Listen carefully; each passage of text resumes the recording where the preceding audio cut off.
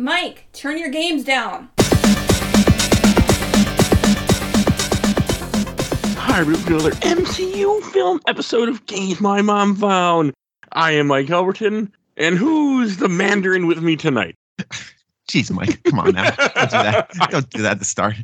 Hi, I'm Bill from A Gamer Looks At. Welcome to the Hotel California. It's the Art of Confusion. It works on stupid people. That was good. And I am Joe Butler, and I can't believe Lil Nas X survived the snap. I have no idea who that is. Hang on. You don't know who Lil Nas X is? Wait, is that rapper that's like a cowboy? He's also gay. He's very gay. Okay, yeah. Okay, I do know who he is. He went from jokey cowboy to one of the most provocative artists of our time. And say provocative, or I don't know. I can't really say. Yeah, I guess provocative. I love him. He's like the best. He's got some bangers. That Lil Nas X. I don't listen to music, so I can't speak. Industry. It's a really good song. It's pretty good. All I listen to is Taylor Swift, and even that, I don't listen to music anymore. Lately, it's just been podcast or silence. Doesn't she have a new album out now, Taylor Swift? Yes, which I haven't actually listened to yet, Midnights. I don't know why, but I have not listened to it at all yet. And finally, before we move on to the real reason we're here, have you seen her live? No, and I won't. I hear it's an experience.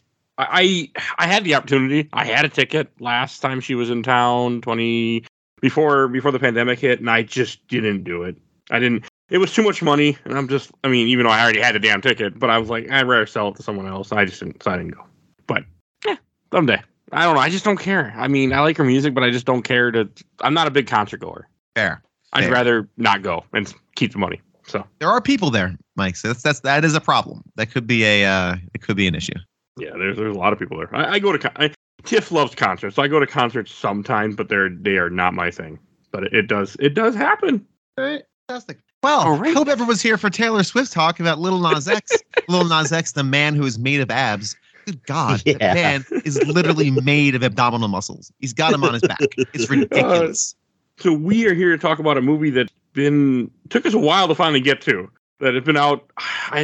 So we're here to talk about Shang-Chi and the Legend of the Ten Rings that came out. Well, it didn't come out that long ago, but 2021. I mean, we were known. I know it feels like. I mean, it took me a long time to get this because when this movie came out, we were doing Marvel movies constantly. People were like, "Oh, you're gonna do this," and I'm like, and then it's been a bit. So Shang-Chi never came to theaters, right? No, it did. It was the first it was the first MCU movie after the world ended to come out in theaters. You know what? I know it did come out of theaters. I saw that fucked up TikTok about it. There was a TikTok where this dude walked in to go see the movie, and there's an Asian guy wearing the Shang-Chi jacket. He's like, "Yo, man, you really like the movie?" He's like, "No, I'm the only Asian guy here, so they made me put on the jacket." That is pretty messed up. Right. Oh no! So first, I want to ask: did anyone even know who Shang-Chi was before this film was announced? No. Did you, Mike? Let me guess. You had like his first appearance book. No, I wish I did. I seen it. Amazing. I know what his first appearance was. I saw the book, and I'm like, I don't care about this character. He's a nobody. Yeah, I care now. And we had some Ten Rings references in the previous movies. Was it Iron Man 3? Iron Man 1 and Iron Man 3. No, 2. Wasn't it 2? Didn't someone from the Ten Rings give Mickey Rourke the passes to the yeah, you're right. Yeah, you're right. Okay. I forgot about that. I think 3 had him too. I don't. Maybe. Well, 3 had Trevor, where he is the Mandarin, but he's not. That's Mandarin. That's not a reference so much as a mistake. But we won't get into it. We won't. That is what you refer to as a turnabout and a retcon. Well, there's also that little short that they have where he upset the real Ten Rings and that all bullshit. For those that don't know, the Mandarin is supposed to be a guy who is usually like an alien type guy who has 10 actual rings on his fingers that give him powers, and he's a Chinese type villain. I think usually he's set in China. I mean, I don't know all the story with him, but that's the kind of character he is. He's not what. So this is kind of like they went to retcon. Shang-Chi has nothing to do with the Ten Rings. Shang-Chi has nothing to do with any of this. He's just a character that they own, that they're like, what can we do with this character? And then they just made this movie. So yeah, that's. But no, I don't know much. I even don't know much about him. He's not a big character. He was not big in the comics. He's just another martial artist in the comics. But no, I regret that I don't have his first appearance a lot. So. Yeah, and I believe the Mandarin is usually an Iron Man villain. Yeah, he's an Iron Man villain, yeah. Okay, because my weird introduction to that was back in like 2000. They had the Iron Man animated adventures where it was weird 3D, and Tony Stark was like a 15-year-old kid, and his weird Shadow the Hedgehog rival was the Mandarin, and it was like a 15-year-old kid. But that one actually, that one did actually a good explanation too, because it explained like every ring does something differently, and I don't think that carries over into this. Not at all. But yeah, in the comics, that's how it works. Yeah. Okay. So that's actually pretty neat. But okay, this here in this movie, while very effective, they're really cool visually as well. They just kind of do what you need them to do. You know, as a collective group of rings. Well, you don't have to use all of them. Evidently, you can use like 3 at a time. If you need like 3/10 power, I guess, in your punch, like you could. In the opening of the movie, he makes a joke. They make a comment. He's like, "Well, he found it in a tomb, or he found it in an alien. We don't really know." Which are also, I'm pretty sure, are both two of the different stories of how he got the rings in the comics. So I thought that was kind of funny. But like, there's a lot of. They also make you immortal. Yes, evidently. He's been around for 1,000 years, and boy, has he not aged a day. So I don't know. Yeah, I mean, they make a comment about how it made him immortal too. So there is a comment about it. But yeah, no, it's just strange to me. It's not. I mean, I'm happy that they did it with the Mandarin, but yeah, I mean, really, almost everything in this movie was like brand new to me. I mean, I have some comic knowledge. I'm not a big comic guy, but I have some. You know, I'm not oblivious to comics, and I felt like this was kind of like they just went wherever because nobody cared, because nobody knew. So I'd forgotten a lot about this movie. I also forget this movie because nothing ever this doesn't affect other movies. But I feel like it's a nice break to not have a movie that like is after 5 other movies and then is going to explain 3 other movies in the future. So there's always that. I agree with that. I like a good standalone. You know, that's kind of why I like Doctor Strange, because at the time it was a pretty standalone thing. Although that's all, of course, spider-webbed into other things. And that's why I like Ant-Man, because again, same thing. They're very singular stories. They kind of beginning, middle, end. And if they never made another Shang-Chi, it would be fine. I mean, of course, they're going to. I think it's already on schedule for phase 8 or whatever phase we're going to be in by the time 2025 comes. But it's not announced. It's not? Okay. I mean, I could be wrong, but I don't think they have announced a. Oh, they have not. They have not. Or a second one. I mean, in the end of this movie, there is a little credit scene that says he'll be back. But that's it. Which, come on now. They have not. You're right. Actually, the end credit scene does not say he'll be back. It says the 10 rings will be back. So good point. Okay, never mind. Right. I did just watch this movie too. But I watched it like last night and went to bed. Same. I watched it last night and went right to sleep. We should talk a bit about the cast and the director for sure. Sure. Just very quickly. The director hasn't done much of anything. Well, no, I shouldn't say that. He did a few very independent dramas, some touching dramas. He did 3 films I've never seen. And then they, again, just in Marvel fashion, they sign up this guy who's probably never directed a bit of action in his life. Did a movie his first movie was called I Am Not a Hipster, which has one of those movie posters with a little palm fronds around like independent film festival, you know, so no one's seen it. Secondly, we call Short Term 12, which is about I don't know, I gotta look at it. Brie Larson stars in Short Term 12. Oh, then The Glass Castle. Good. I don't know. I'm looking at the blurbs, but I'm not gonna read about it. And then Just Mercy in 2019, starring Michael B. Jordan, who everyone loves, and I think he's good as well. Who knows what that's all about? These are all independent dramas, you know, emotional. And then Shang-Chi and The Legend of the Ten Rings and, you know, martial arts and such. So again, it's just interesting how they tap these directors who've never done this kind of work before and had them produce these movies. I wish I read more about like that, though. This actor wasn't, I mean, this guy wasn't a bunch of like just, God, what the hell do you call those? Just random like film things or filler stock photos. He wasn't a big actor, I don't think, at all either. Who, Simu Liu? Yeah. Their show. I don't know. I didn't recognize him from anything. That doesn't mean a whole lot, but it's like, I don't think he was real big. Wasn't he on TV? Yeah, he was on Kim's Convenience, which people adore. Yeah, it's I think it's a Canadian show. Yes, it's a Canadian show about an Asian convenience store kind of life and the family who work it. People adore that show. I've never seen it, but I was told on good. That's kind of where he kind of got his break back in 2015. and did just other work and such. This and is the first movie he did. He was in Pacific Rim as an extra, but when you look at his role, it's just blank. And this is his first movie. Yes, this is a real. And again, I like when directors do this and filmmakers do this because it's a brand new, fresh face. It's not, and they're pretty good at this, Marvel as well, trying to get unknown or relatively unknown actors to play starring roles because they embody the role. I'm not looking at it like, oh, that's Brad Pitt, playing Iron Man, or Robbie Downey Jr. That's Robert Downey Jr. playing Iron Man. That is Iron Man. And while Robert Downey Jr. has that issue, this is not the guy from Kim's Convenience playing Shang-Chi. This is Shang-Chi. Embodies that character. So it's a smart choice. He's really good. He is very, very good in this movie. Yeah, I'll agree. I mean, I know there's some like joke that went out that like he tweeted before this about how he wanted to be in a Marvel movie and be Shang-Chi or something like that. And then they went and made it happen. So there's some joke like that out there. I remember something happened, but I don't have enough information to remember because it's been a while. I believe it. Yeah. Well, I think go ahead. I'm sorry. No, I'm glad that they went this random route. I mean, well, they kind of have to because they're running out of characters. They don't have They are. I mean, they tapped the Eternals, which is just we'll get there at some point in our lives, won't we? Won't we, Mike? We will. I'm hoping early next year. But we'll see. The problem is I have to watch it, so that's an issue there. I don't want to watch it.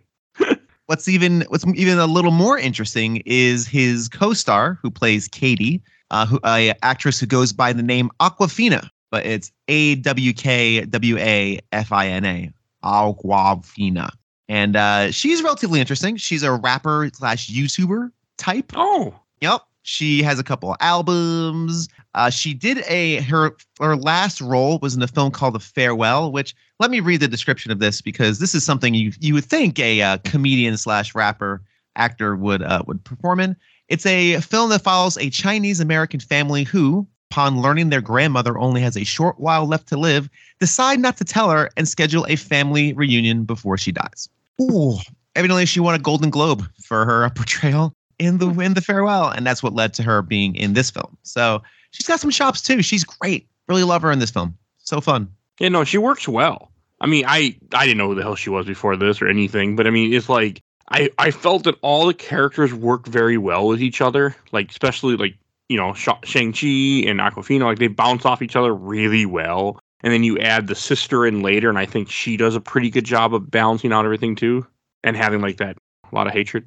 Yeah, which is the whole cast the whole cast is really well drawn. They have good connections. We'll talk about it as we move through it, but yeah, I think the casting is by and large really spot on. Except for one character you could have done without, but whatever.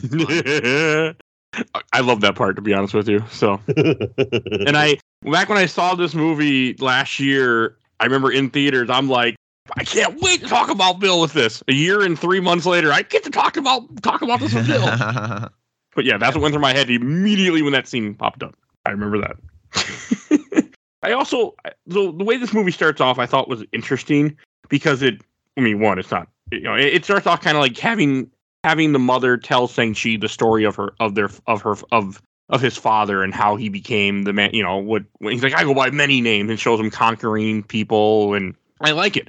I like it because, well, one, I mean, they're trying to retcon something that they shouldn't have done in the first place, which it works, but it's just a very cool, I like stuff like that. I like seeing things from the past and seeing, somebody just taking out an army on his own and people thinking they can beat him with swords and spears, and the guy literally is just jumping in the air and hitting you with rings and just killing you. Like, I think I'd be running the other way, but that's neither here nor there.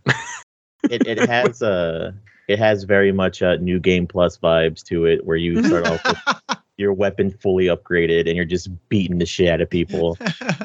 But it's cool really to see him being a warlord, and then it's like, I like the whole idea. Then it jumps, it kind of shows that it jumps to 1996 and him looking, because he's pretty much, it shows like I think there's even a scene where he's like, they've been around everywhere. They affected, they've done assassinations. They affected people who were in power. I think it shows a couple different history moments. And I remember smiling because, they're trying to connect, saying that they were involved in this and that. I like when movies do that, or TV shows. I like when stuff connects with history. I just get a big kick out of it. And I thought it was just really cool. And then you get to 1996 and you get him trying to find Ta Lo, which Ta Lo is not in the comics. It's a Chinese heaven. It is not this. Oh, So, okay.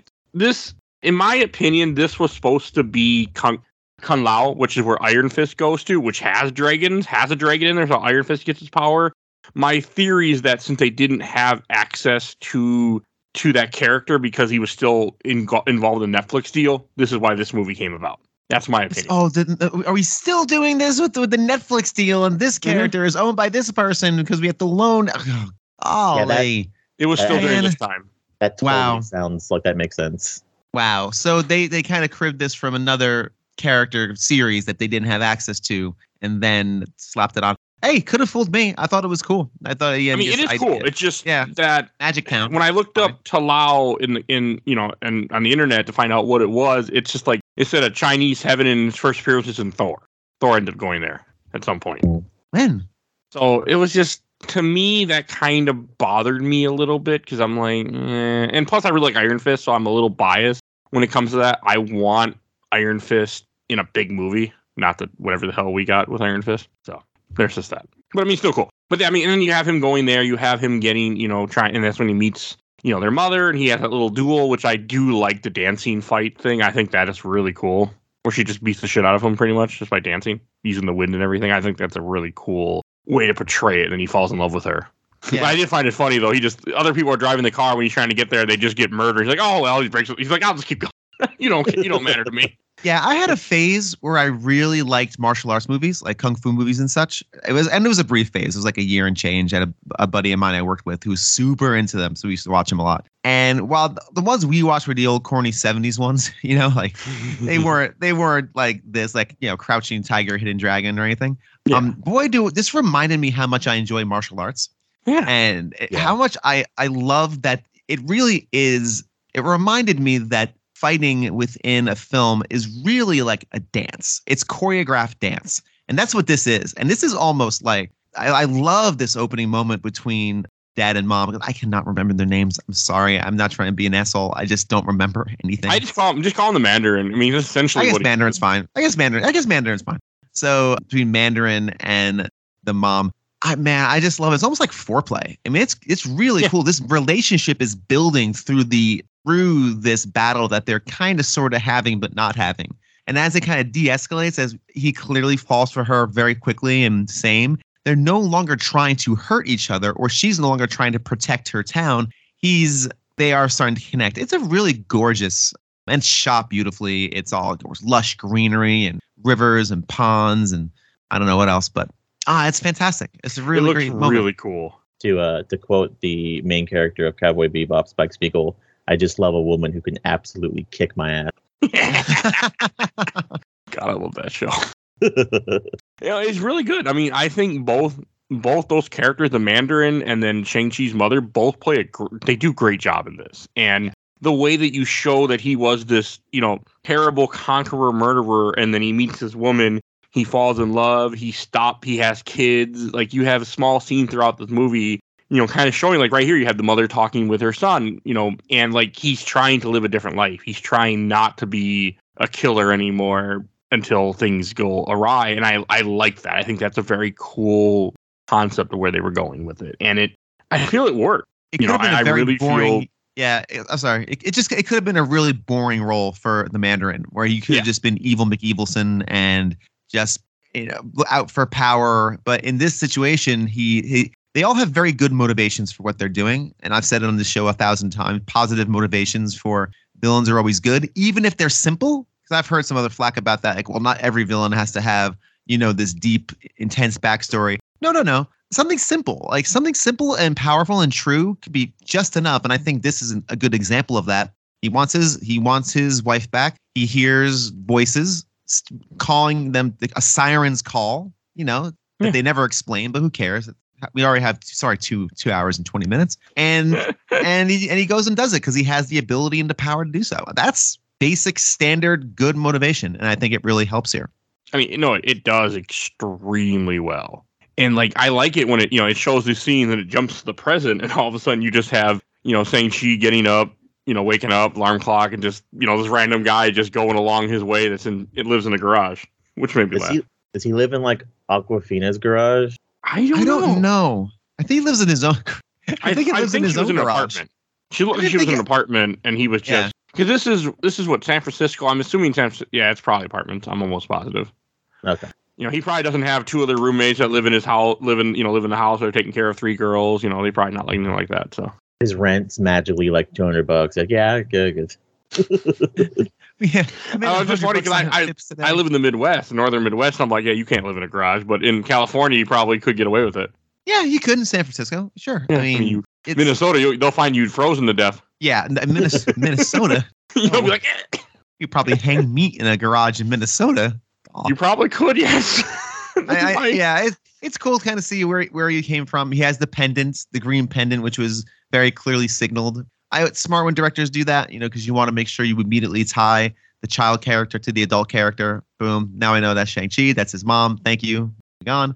And this is neat. Just like his day-to-day life, kind of just wandering around. Yeah, I really like how they did it. And then you have the small scene where they go out with dinner with their friends and they're kind of talking about it and they're like, why don't you guys get together? Why don't you do something with your life? And I like that where they're like, no, we park cars. Like, we're happy. Like, and the idea that what they do is a lower job. I kind of like how they play off that in this movie too. I don't know. I just kind of like, because that's what it's going for. It's trying to say that they don't, because they're valets, they don't have a real job type of stupidity thing. Well, it's kind of a service job where they're parking cars for, and it really allows for this very very neat little subversion where the fancy car rolls up and this guy comes out and tosses the keys over to Sean. Sean, as he's known right now, as opposed to Shang, which leads to a very, very funny bit later on. Yeah, but they're having a good time. Like, they're actually living life in a way that I think a lot of us probably wish we could. Joyriding in the fancy sports cars and. Okay. I got Ferris Bueller vibes from that. Oh yeah, totally. It was just hilarious. But it also pays off. It shows that she can drive a car. That's the whole point of that. To show she's a pretty good driver. Like I felt like things in this movie pay off pretty well. Like you said, with the Sean, thing comes around as a joke. Like, things work well in this movie, and they have a purpose. They usually have either good comedic purpose when they do. There's also or just good purpose. It's always weird. I always feel like it's a subtle like wink at like the audience too. I think it's silly sometimes because they have this. They're at their double date or whatever you want to call it, because obviously the two main characters, Shang-Chi and Awkwafina, aren't dating, and it's like they're having a conversation of, oh, you should do something better with your lives. Wink, wink. There's a greater calling out there for you. Wink, wink. And I think it's weird because I had this weird moment where they're talking to their friend. The friend's like, well, I'm a lawyer. And I'm like, she in She-Hulk? Because I don't remember if she was in She-Hulk. I don't think she was. No. They had that weird moment where I was watching it. I also like how the main characters are not love interest or anything. Like, they don't try to do that with Awkwafina or Shang-Chi, which was kind of nice for a change. Like, there's no love interest in this movie. They don't have any of that romantic stuff. No, it's at the end. We'll talk about the end, I guess. It's funny. I thought about that when they had that slight little, head on shoulder, head on head, kind of like tired, wistful, like sigh moment while they're watching the things go. I don't know. I read that more as just a mutual affection, but that's not necessarily romantic. I don't read them as romantic at all. Yeah.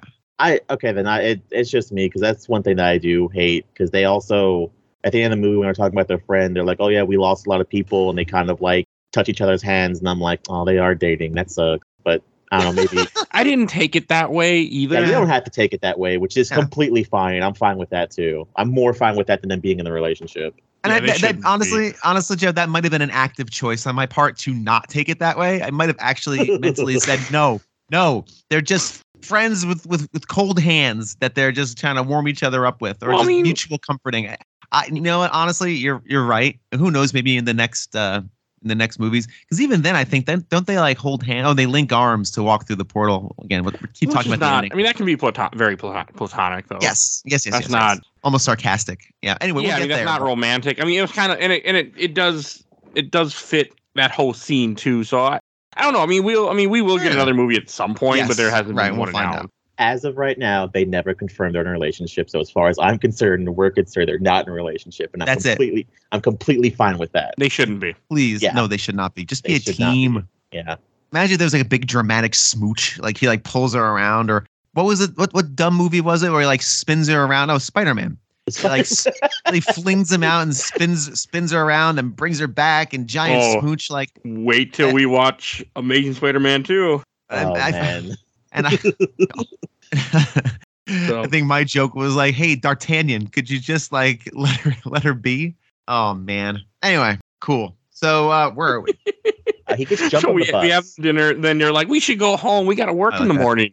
They're like, okay. And they go out and get drunk and have karaoke and do karaoke. So fun. I love that. Yeah. But also, it fits. I mean, you're in your 20s. Like, you don't, this is, if you're not me or some people, like, you're not settled down. You don't have kids. Like, you're just out there enjoying life.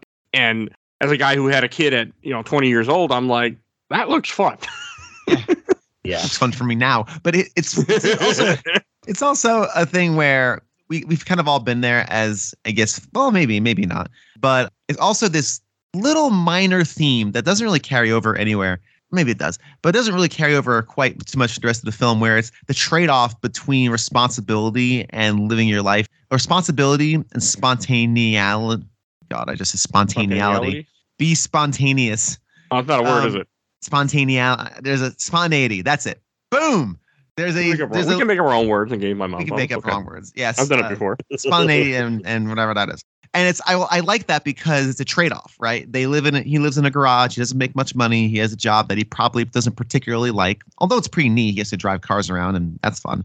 But in return for that, he has the ability to go out to 2 a.m. and do karaoke with his best friend and fall asleep on the bench in karaoke. Hey, that timer's ticking. You better wake up because that stuff runs by like the hour. So I like that. And they're choosing to just live their life free and clear. But as anyone who is an adult knows and has to go on and do adult things, that will end eventually, whether you want it or not. Yeah. So most people can't do that forever. But it's neat to see it happening with our characters because it's nice. And again, they're 20. In your 20s, that's what you ought to be doing, kind of that time of your life where you're just exploring and having fun. You should, not having kids. No, please. I love my son, but oh man, I mean, I look back and I'm like, wow, my life would have been a lot different. So that's all. But I don't have kids, but that's the economy's fault. yeah, that's true. Fair. Very fair. I mean, yeah, the way I lived my life back when I was in my early 20s was not pretty. So what you have to do to survive. But it was just it was cool to see how they did this. Like I like how they show him not being, like, because it plays into so much more, and I feel like it pays off even more because it shows like here's this laid back guy, and as you get more history about him, he was not laid back. He was taught to be an assassin. He was trained and beaten and had a very strict lifestyle, and then all of a sudden now he's breaking free after he escaped and kind of having his own lifestyle. I think that's a really cool idea with it too. To kind of, I think is what it's heading to kind of pay off that back and forth. And then you have the small team. They go to breakfast at his friend's house. And I think that's hilarious too when he's getting breakfast from there. And like, you just come here and eat our food. Oh man, what I'd kill right now for authentic Asian food. Oh, there's just probably a Panda Express not that far from you, right? Ooh. No, I love. Okay, come I love on now. I just went to a Chinese buffet a couple days ago up here that I love. That was I was so scared it was going to close down during COVID, but they did not. I love that food. But yes, I think maybe Joe be referring to like pho and stuff like that. more actual Not like sweet and sour chicken and pork fried rice. I Although get- listen, I'll down some of that. Are you kidding me? I will house some sesame chicken. Come on. Same. let's I go. I eat mussels when I go to the buffet because they have mussels there. Mussels with some like cheese something on it, and every time I love just the look I get on my wife's face every time. She's like, "What the hell can you eat those?" I'm like, "They're I so don't know. good." Oh. Only time I eat them is when I go to that one China buffet. I'll eat mussels, and I'll never eat them any other time. But I will can't load get up into my a plate with mussels. We can't get into a conversation about Chinese buffets. We can't do it. I grew up going to Chinese buffets. That was like every week we'd have like 4 or 5. We would just kind of like frequent, not at once. And I don't do it often. It has to be special circumstances where like I haven't eaten all day and I'm hungry enough that I feel like I want to go there, and it's got to be the right circumstances to line up make me do it. So, and very quick, because this does tie into movies. I promise it ties in. Then we'll come back to Shang-Chi. Okay. We used to go to this one particular one. It was the Green Jade, and I think it's Nutley, New Jersey. And my brother and I'd be finished with our food, and then my mom and grandfather and they all be sitting there sucking down crab legs. and there'd be this mountain of murdered crab legs just sitting, and I'm allergic to shellfish. I can't eat that stuff. Anyway, and I thought it was gross. So my brother and I, we would go next door to the Blockbuster, and we would just roam around the halls of Blockbuster or the aisles of Blockbuster for probably 45 minutes. And that was where I got my early film education. Like just looking at boxes, and like, oh, what is this movie? What's this movie? All the horror movies are all gross. Like I think Brain Dead is one of them. And like, oh man, that's cool looking. So I have a lot of fond memories of Chinese buffets as kids, not because of the buffets, although the sweet and sour chicken was pretty banging. It was more like going to the Blockbuster after and just wandering the aisles, just looking at movie boxes and dorking around and never renting anything. But that's what's fun. I mean, I learned a lot about movies when I used to work at Target, and I would just read the backs of DVDs. Sure, there you go. See, I mean, that was I had a huge movie education just from reading. I could tell you, people were like, oh, yeah, I mean, you show me a poster, I'm like, I know what movie that is. You show me an actor, I'm like, oh yeah, they're in this movie. Like I just knew because I used to just walk around and read because I had nothing else better to do. Anyway, side diversion. Joe, do you have any fond memories of Blockbusters or Hollywood videos where you grew up? Yeah, but I also had a Chinese buffet as a kid that I used to love to go to. And it was me and my cousin, and it was the best place ever. And that's how I learned my love of sushi and chewy squids. And then my grandma called the health department and got it closed down. So, that happens. Oh, no. Yeah. Why'd she do that? Because we went in one day and there was like stuff on the plates, and she's like, I'm going to call someone to complain. And me and my cousin, we grew up together, and we're just like, no, please don't, Grandma. And I remember specifically the next day, me and her coming home from school, and we had, like, I think most places have it, the slime in the ice machine. And it's like, oh yeah, you could, we go back here, and the plate, the dishwasher barely works and all this other stuff. So, it's a failing. And then like a week later, my grandma was like, well, maybe they fixed it up, you guys. Maybe they, they finally put it back up. We drove up. It was just completely like closed down. And I remember my cousin giving my grandma the ugliest look and being like, thanks, Grandma. Now we got to find a new Chinese buffet. Oh man. Just see if you can track down where they go. They're just like a roving carnival, right? They're just going to go to like a different location somewhere with the same broken down equipment. Oh, it sucks. How funny is that though, man? I mean, I think, I work as a guy who worked in the food service. Yeah. If anybody ever, every single place would be almost shut down. Like I worked in a Burger King. I mean, I remember like, oh yeah, we're supposed to do this. They went and showed me the exact opposite of what they just told me to do. Like, yeah, don't do what I just told you to. Because you'll lose money. Like, yeah, food service is a nightmare. Don't ever work in it if you can help it. Nothing you eat in a restaurant's clean. All right, that's just what you take it away from that. There's nothing is pristine. Can't be. All right. The things in Burger King. All right, and then after that you have them getting on the bus. I think you have one of the best scenes of Phase 4 at this time, and probably one of the best scenes of Phase 4 period that you have coming up here with the whole bus, because this is a great fight scene. Oh, it's unbelievable. Yeah, go ahead, Joe. I think my one of the good things I like about the scene is that in the back, they're kind of talking and making fun of this girl who's working on her computer, but in the background, watching it a second time, those guys don't magically appear out of nowhere. They're actually sitting on the bus, just kind of hanging out. Oh, okay. That's good. Like the big guy, which we later learn that his name is Razor Fist.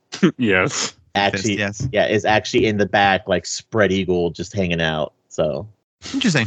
Very interesting. This is pretty spectacular. There's two phases to this. Like there's two parts of this level that our video game characters now going to traverse. The first one, of course, is just that awesome agility, kind of those classic kung fu tropes, like fighting with your jacket, which I just love that. Like he takes his jacket off and uses that to distract and deflect blows and then smack him around and then re-put on his jacket. That is so cool. Banging him against the bars, like using your environment in a very close quarters is really entertaining for me.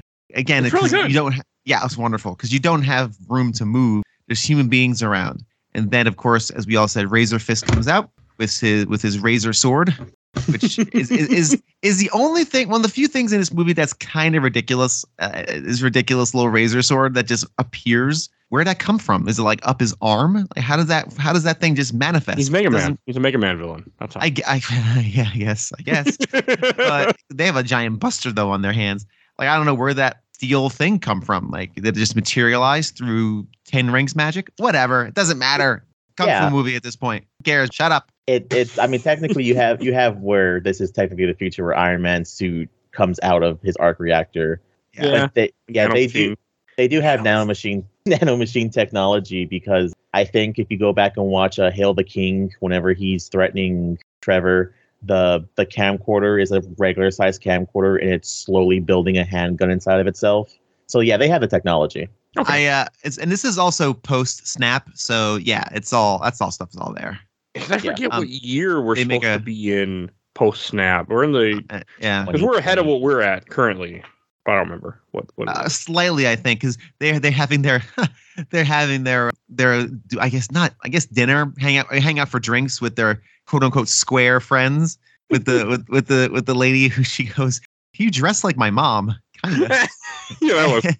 And they're kind of talking about, their lives and such, and kind of stating that theme of having to grow up eventually. And that's when they mentioned that, hey, a couple of years ago, half the population died with the snap of a finger or something like that. We have to kind of live for the now, because you never know when that's going to happen again. Really good, really cool. Yeah, I'm also okay with it. They don't go deep into it because we have other things that talk about the snap a lot more. Oh yeah. So I'm glad that they didn't do that in here like they could have, because we get that in Falcon Winter Soldier, which came out before this. That goes. Yeah, I was gonna say snap. I was gonna say Winter Soldier already covered that topic pretty thoroughly. So we don't need to go into more detail. But no, just everything with that boss. Like I'm with you too, Bill. I like kung fu movies. I don't watch them anymore. It's been a long time, but seeing that scene, I'm like, man, this is so cool. Just the way he fights and the way everything flows, and it's just so damn cool. Like it. And then as the fight continues on, the bus gets cut in half, and then you have them driving around with no brakes, and the driver's knocked out. Like, it's just all so well done, and it's so cool to see. Really like it. And what about you, Joe? Oh, I loved every moment of it. I especially love the whole idea of how is this happening? And then it reveals that the bus driver is wearing earphones, and that's why he can't hear them. Just people getting the shit kicked in. He doesn't realize until I think half his chair gets chopped off or something. Oh no, because he hits the gas or the brake, and the brake doesn't work because they blow out the brake lines. Yeah, and that seems accurate for a bus driver. I mean, wearing headphones, you're not gonna. I mean, all the shit that probably goes on a city bus that you hear, like I don't need to hear shit. I just do my route. It's muscle memory at that point. Yeah, yeah, and then of course the kung fu is always the best part, because we at least have quite a few martial arts cutscenes in this movie. And it's so nice instead of just seeing guys throw punches at each other or shoot guns at each other. Or throw shields at people's heads. So it's a good breath of fresh air. Yeah, it's a nice change of pace. Yeah. Yeah, and martial arts like that is very in your face. Kind of to your point, Joe, where you're not shooting Iron Man blasts or throwing shields. You're really up close and personal with the combatants, right? So I think it was so great. All of it's good. I really like the timing of escalation, right? 'Cause everything escalates, right? You have the fight, then you have Razorhand. Now the bus is cut in half. Now the driver's knocked out. Now you have half a bus. You got to get the people off the back of the bus. Like, it's all the stakes. The escalation of stakes is really well done and timed well too. It's a thrilling moment. It's great. And the random guy filming it for YouTube, I like that too. Oh, that guy, the streamer. Yeah, like, it's your boy here. It's your boy here. Yeah, I thought that was cute. I mean, hey, the guy's smart. I mean, you're seeing something like this. You get your camera on, you take it. That's how you get viral, guys. Like, man. It's also a weird cameo. That's the same guy that tells Spider-Man to do a flip in Spider-Man Homecoming. Oh. Yeah. Oh, is it? That's cool. Huh. Why he's in San Francisco and not New York, I have no idea, but some people travel. I'm not one of them, but some people travel. That's still cool though. Okay, I didn't catch that because I didn't remember. I watched too many MC movies in a row. I don't remember anything. But it's just so good, and that's what really pushes him to realize, okay, the 10 rings are after him, and they steal his pendant too at the end of the scene because he wasn't paying attention enough because he was fighting for his life. And I all that is just, and that's when I really noticed he's in the garage. He's like, okay, I'm leaving, I'm going, and then this is when he tells Aquafina, starts telling her stuff about who he was and about his past. And I think that's good because they really do a lot of flashbacks in this and do a good job of feeding everything in, but giving it to you piece by piece. Like I like how they did that with this movie when it comes to information. I think they did a really good job of that. Like I think this is when he talks about how his dad sent him off to go kill somebody and he knew he couldn't come back home, so he just ran away. Like, I thought all that was good. And the way that they don't give you all the information, like they don't tell you who he was going to assassinate until later. They don't tell you why. They leave out things in this movie and they feed it to you as the movie progresses. And I think that was really good. they also tease my favorite character in this whole movie for later reasons that I will completely make fun of. You're introduced to his dad's secondhand man, guy in a mask. Yes, mask man, mini boss number 3, as I think I label him here. Yeah, they had figures of him. They had a poster for him. Yet nothing really. Yeah, they don't do a lot with him. Yeah. But oh yeah, because usually when you have the scenes of him training, getting beaten with the sticks and stuff, it's like, my God, can't there be a better way to train somebody than beat them with sticks? But yeah, it's all pretty good. It's pretty good. Just kind of set dressing, kind of just keeping everything. So you get the backstory, and this stuff's kind of standard. You kind of expect this overbearing dad, unwilling student, smacking with sticks. Training him to be a killer. He's trained since he was age of 7. You know why 7 is that magic number. You learn that later. And then he's 14. They send him off on his first mission, clearly to assassinate somebody. Doesn't return, or so we think. Or well, he doesn't. He doesn't do it. He doesn't return, or so we think. He just leaves. Bye. Which makes sense. I mean, asking somebody. I mean, like, there's one thing to train. It's another thing to take somebody's life, especially when you're sent to take somebody's life. I think that's a whole nother level of things. I feel like also, if you go down that road, it's going to change who you are, especially at a younger age like that. No, it's good though. I like how they did it. I like where it goes. Like all that I thought was just so interesting, and I was impressed how much I enjoyed it. And this is where you then you show the sister training too. And I like how you have the plane interruption where all of a sudden they're talking, you have flashbacks, and all of a sudden they're just like, well, do you want vegetarian or beef? We'll take vegetarian. Yeah, I'll take vegetarian too. We're out of vegetarian. How about beef? We'll take the beef. Like, I don't know. I just found that really funny. I wonder where people get like it's a joke, but like they just magically have money to go fly all the way to China or something. Yeah, I think they're in China. That was a weird thing for me. Like, how could they? Yeah, I thought of it because I'm like, how they are barely scraping together money doing valet work. How are they getting a last minute overnight flight to Macau with passports and everything? With that passports and everything, it's never explained. The only thing I can think of is I don't know. I can't think. He of had it. money put away, maybe, or you know what? Hey, I believe it way better than a guy in South America somewhere put his hands out and they gave him a coin and he ended up in America. You know what? How many years? Oh, okay. I make that joke every time I can. It's a reference it's been going 4 years now, I think, right? Something like that. There's no smart people doing smart things in this movie, so we don't have that risk happening. But yeah, I don't know. I'm maybe the letter that he got had like tickets or something, or was an account they could draw them money. The way that in my brain, this is not in the movie, but the way my brain took it is that he just had stuff put away, maybe for a rainy day in general. Yeah, maybe. I mean, the guy was a trained killer. I mean, I could believe that he, had something, or he took stuff with him when he left. Maybe, like, I don't know. I bought it something like that. Like somehow he had some money. I think it's funnier that y'all mentioned the Hulk coin thing because my personal favorite is the Batman Dark Knight Returns. The third one. The third one. Yeah. Oh, where he's randomly in Europe or wherever the hell he is, and he comes back to Gotham. He's in the Middle East, and then he's in Gotham like a day later. That's right. Well, if you have Bruce Wayne money, I guess I don't know. Maybe he had like his Amex Black in his. I mean, all he needs is probably his. He probably knows somebody somewhere. It's like, hey, we done business deals. Get me back. Okay, here you go, buddy. Yes. I mean, you're that rich. I can buy it. It's pretty rich. I mean, that's when you have when you have money like that. I feel like things would be everywhere for you almost. Like doors will open that wouldn't be there for a normal person. No, he's got the what is it that people are doing nowadays? The cyberpunk thing where they're getting NFC chips implanted in their hands, so you can just walk up to a cash register and scan your hand. And it takes money off your bank account or whatever. I would gladly do that. I wouldn't. Knowing me, it'll get infected. I don't know. I love the idea. I mean, I've said this before, I think, on here. I would get a cybernetic eye if I could. I don't know. If it was a safe thing and a normal thing, I would get cybernetic enhancements. Yes, 100%. So you would totally Deus Ex? Mm-hmm. Yeah. Oh yeah. Okay. I would take some. I mean, if I could see better and like zoom in and record stuff I want to record just with the blink of my eye or something, 100%. Oh, I'd full go. What is it? I'd full go cybernetic robot. Like It's in my will that if I'm in a coma and they say, "Hey, we can turn him into a robot," they have to do it. No ifs, ands, buts.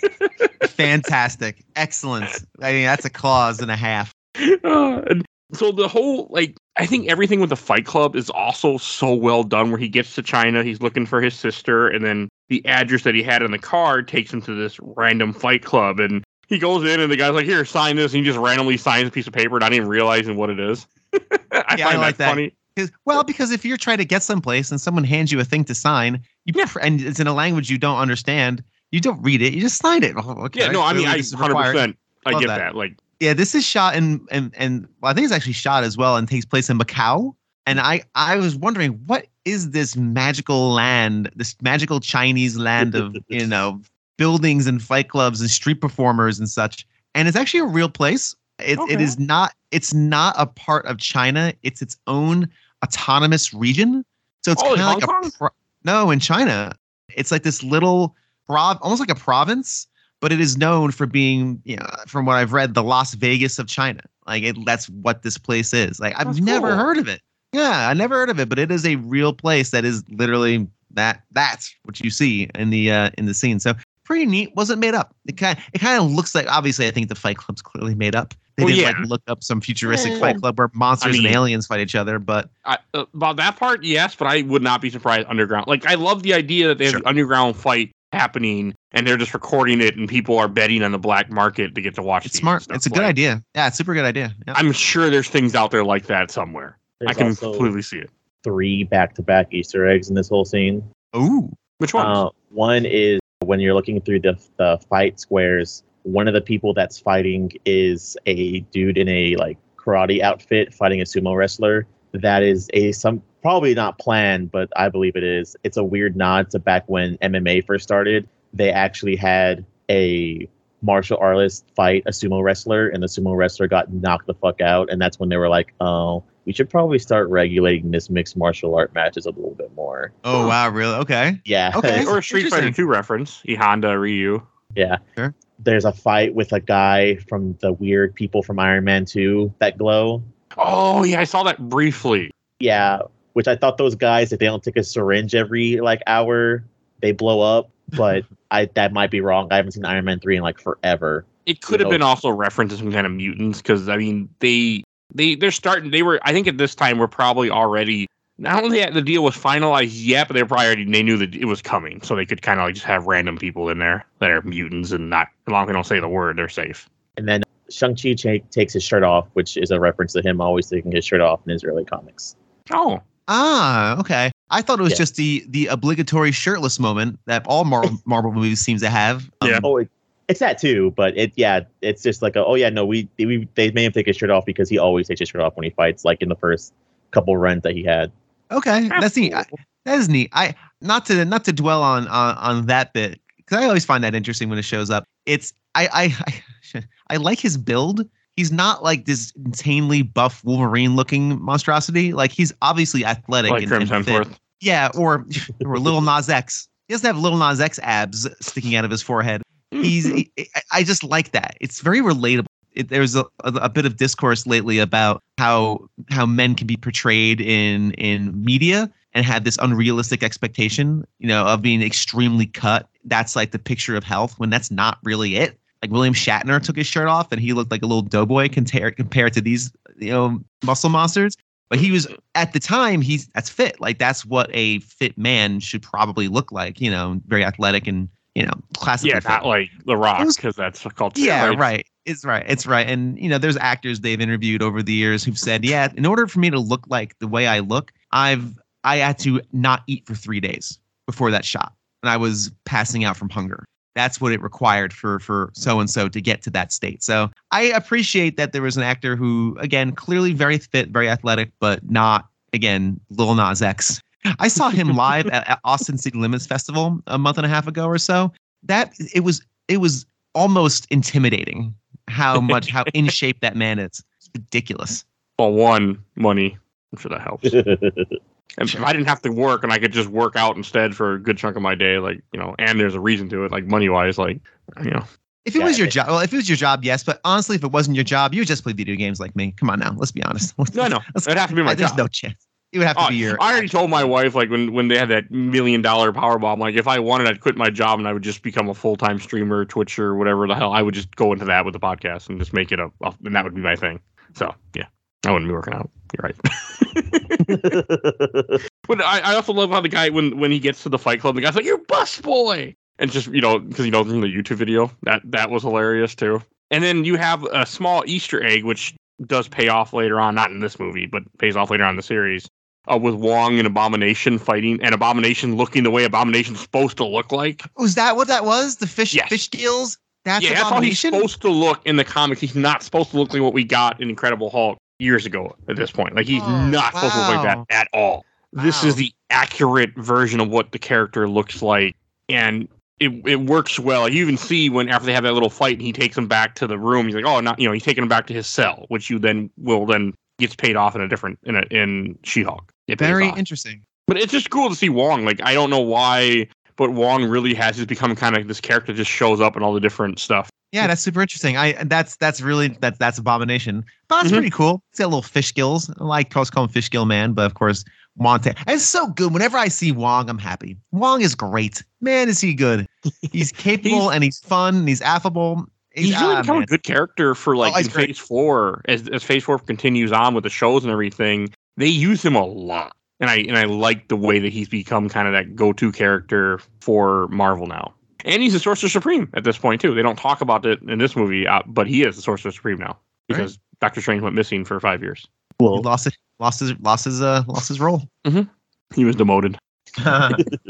It's just all good. And then you have Shang-Chi starts fighting his sister. And I think this is another, he's like, he recognized who she is, and she just like, I'm gonna kick your ass. Like, fuck you, you left me. Like, I like it. And I like seeing seeing a powerful female character. I think it's just really good because she kicks fucking ass too. I mean, she kicks his ass and she can fight. I really like. I thought that was a really good scene. What'd you think, Joe?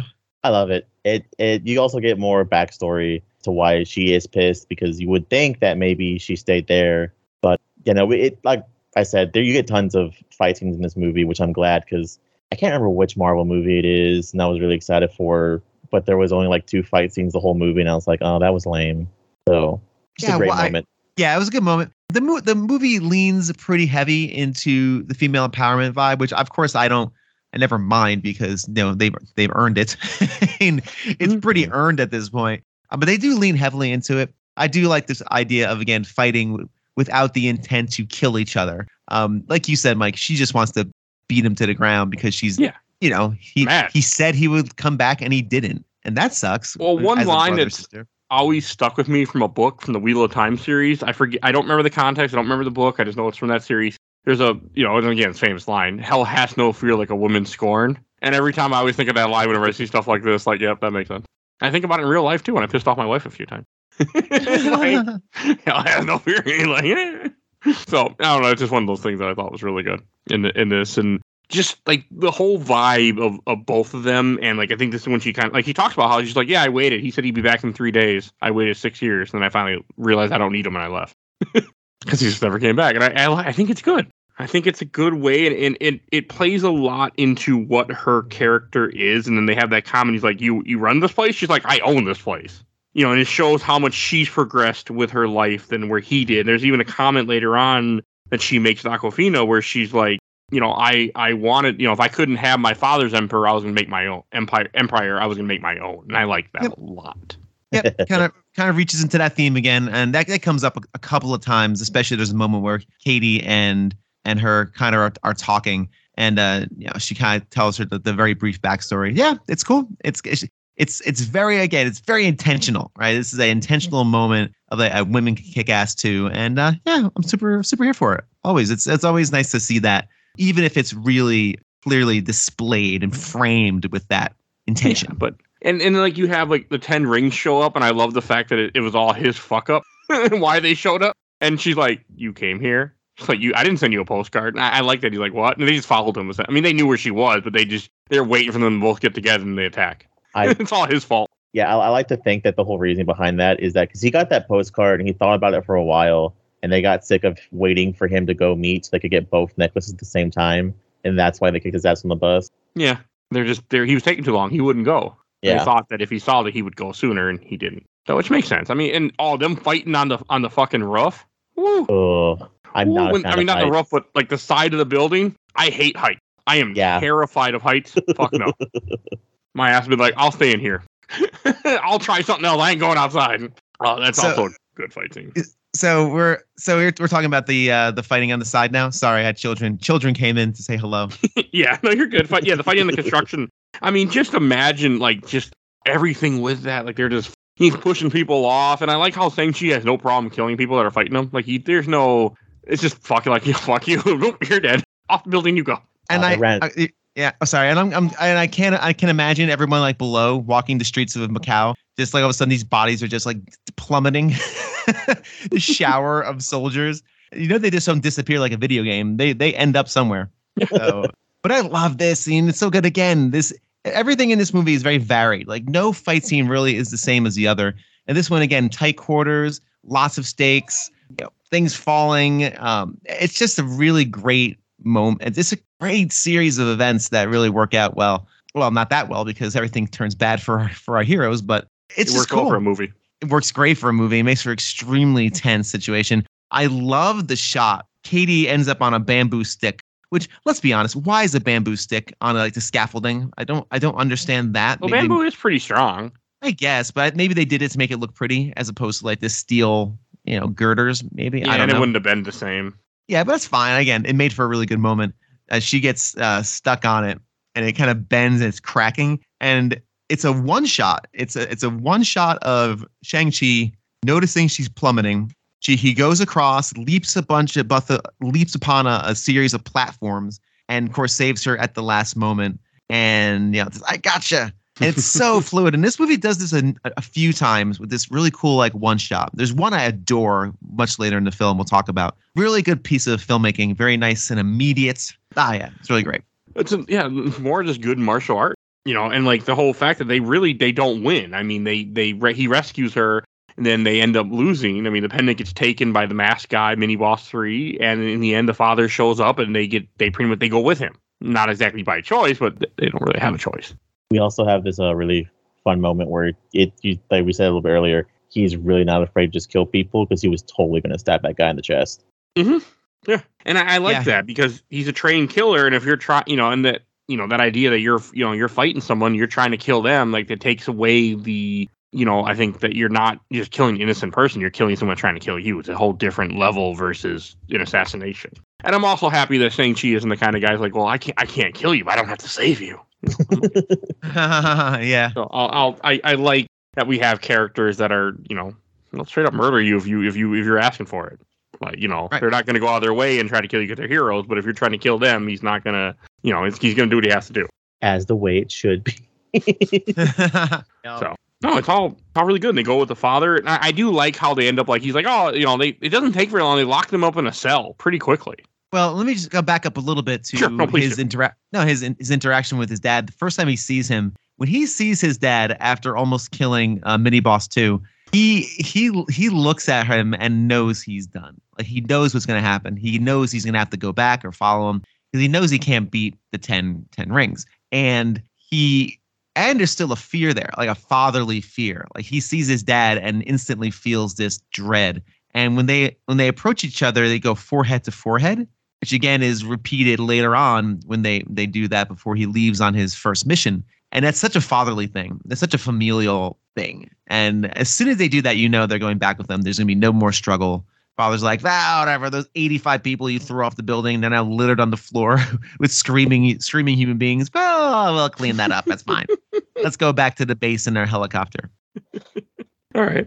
No, it's just good. I mean, like, they have like a small scene. I think they're talking, and then he like, I'll take them to their room, and it isn't very long before he has them locked up. Well, they have that dinner, don't they? Yeah. Yeah, they have a dinner, and then they're taking. I'm stalling before we get to the annoying part. All right. Listen. There's a dinner though. You're right. There is a small dinner, but then at some point they're locked up in a cell for some reason. That's because I think isn't the locked up part after they do the water thing and they do like we got a little bit of ways to go before they get locked up because they're in rooms. because you have the moment. My notes are not accurate. That's here. okay. You have Katie and the sister kind of talking, and that's where she's kind of talking about how I built my empire, and when I started at 16. Yeah. And and Katie's like, I'm badass. Again, cool female empowerment moment. There's a number of those things. You get more flashbacks between Dad and Shang, try to show, basically saying to him, one day you can wield these things too. I love the dinner scene where now the dad is expositing, or Mandarin is expositing how they used to be as a family. And I think this is the point where he says, they called me the Mandarin. They named me after an orange. Yeah, you're right. That's all this part. This is the water part. Yeah, I must have missed it in my note. So that's what had me confused. Yeah. And then when he goes like, okay, this is when he tells him that your mother's talking to me. Yeah. Right, and all that. And we actually haven't gotten a confirmed of like how she died yet. So it's kind of a back and forth of, well, is it really true, or is the dad just kind of fucking crazy? I like that they hold that off for a while. I like that they just they just say mom's gone. They don't really go out there. It takes a little bit before you get the rest of that story. Well, yeah, because you kind of have when I watched this first movie, I was like, oh, well, the dad's a complete shithead. But rewatching it a second time, you do kind of feel bad for the dad. Like he ends up, as much as I don't condone it at all, you have the really weird moment like when they meet and he's like, well, I trained you so you can protect yourself. And, the moment where he's washing the blood off his knuckles and he's like, I need you to be strong enough to inherit these one day. So right. I kind of get it, but I also super don't condone it. I agree with you because they definitely humanize him quite a bit, especially in this moment, because there's flashbacks of him, he hung him up. He realized the error of his ways and said, no, I'm going to hang these up. My wife's going to hang her, literally kind of like separate from her magic village. And we're just going to be regular people, raise a regular family, built off the millions and billions you did murdering people over the course of 1,000 years. But I mean, fine for this movie, it's fine. There's even a moment of them playing like DDR, in front of the, just enjoying time with his family. And they fell asleep on his chest and they just have this really wistful like family moment. And it does really humanize him. And of course, we know why he then picks up the rings again. We find that out later. But you're right. The way this film really doles out this backstory in just the right spots. And I think that lends to the director's dramatic, more kind of drama background. And that's kind of what you have to do, right? You have to, piece this out a little bit just to keep us caring about the main characters and the villains. And as I said before, this is a good basic motivation, right? This is, wife dead. I have a chance to get her back. I'm going to get her back, right? It's that kind of like never dealing with grief or realizing, no, she actually is gone. This voice in my head can't be real. But again, he's seen this magic town. So that could definitely be part of it. If somebody's lived that long, most likely he's been experienced magic in different ways too. Yeah. So, and all that scene leading up to it with like the water stuff, and I'm watching it right now, like you have the pendant, you have like the way that the Mandarin acts, and he's like, well, I just want to rescue your mom. He's like, and then Shang-Chi, makes comments like, what are you gonna do? What they don't like, hey, we'll burn the town down, and that's when the whole fighting starts, and then they get captured. Okay. And Joe, you were gonna say something? Yeah, me and Mike were talking about this a little bit last night because we had a separate podcast last night.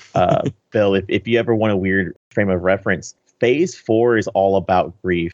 Everything from Black Widow being about, it being in the ending with her sister to Spider-Man No Way Home, grieving the fact of losing his own personal life, to this movie about learning to grieve with the mom, and all the way up to Black Panther. Phase 4 is just about dealing with your own personal grief. And it's a really interesting way to look at Phase 4. It is. I didn't really think about that, but you are right. You look at a lot of these shows. Or the movies too. That's what they're good at. An underlying theme. Wait till we cover Eternals, hopefully in a couple months. Yeah, Eternals deals with a lot with grief too. As much as I think that movie's lame as hell.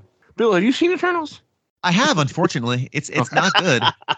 It's astoundingly not good, and it's not good for a variety of just baffling reasons. Yeah, Eternals is not great. Okay. I have one way they could have fixed the Eternals. I am curious to hear this. Make it? It should have been a TV show. Yeah. Yeah, I think that. I dig that. Gives more time for the characters to actually just be actual characters and not just, stereotypes and extraordinarily boring. Yeah, because I watched that movie and I watched it in theaters, and halfway through I looked over at my friend and I was like, I have no idea what the fuck's going on. Nor did they. and they made it. You weren't the only one confused in that movie, so I look forward to covering it. And then when they're in the cell, this is when you have them. They hear somebody groaning and moaning, and you have my favorite scene, the retcon of retcons, where they walk in and they find Trevor from Iron Man 3 in the cell with them, who's the court jester essentially at this point. You don't really like this, do you? I do. I think it's hilarious. I think it's great. What in the world? Listen, I'm gonna take a breath. It's a retcon to Iron Man 3 where, they make him the Mandarin, they piss off everyone else, like the holding 10 rings, and in a way they come back to it and they just have him here as comic relief. And I think it's funny. I just like Ben Kingsley too. I think that's a big part of it. Yeah, because he's a hell of an actor.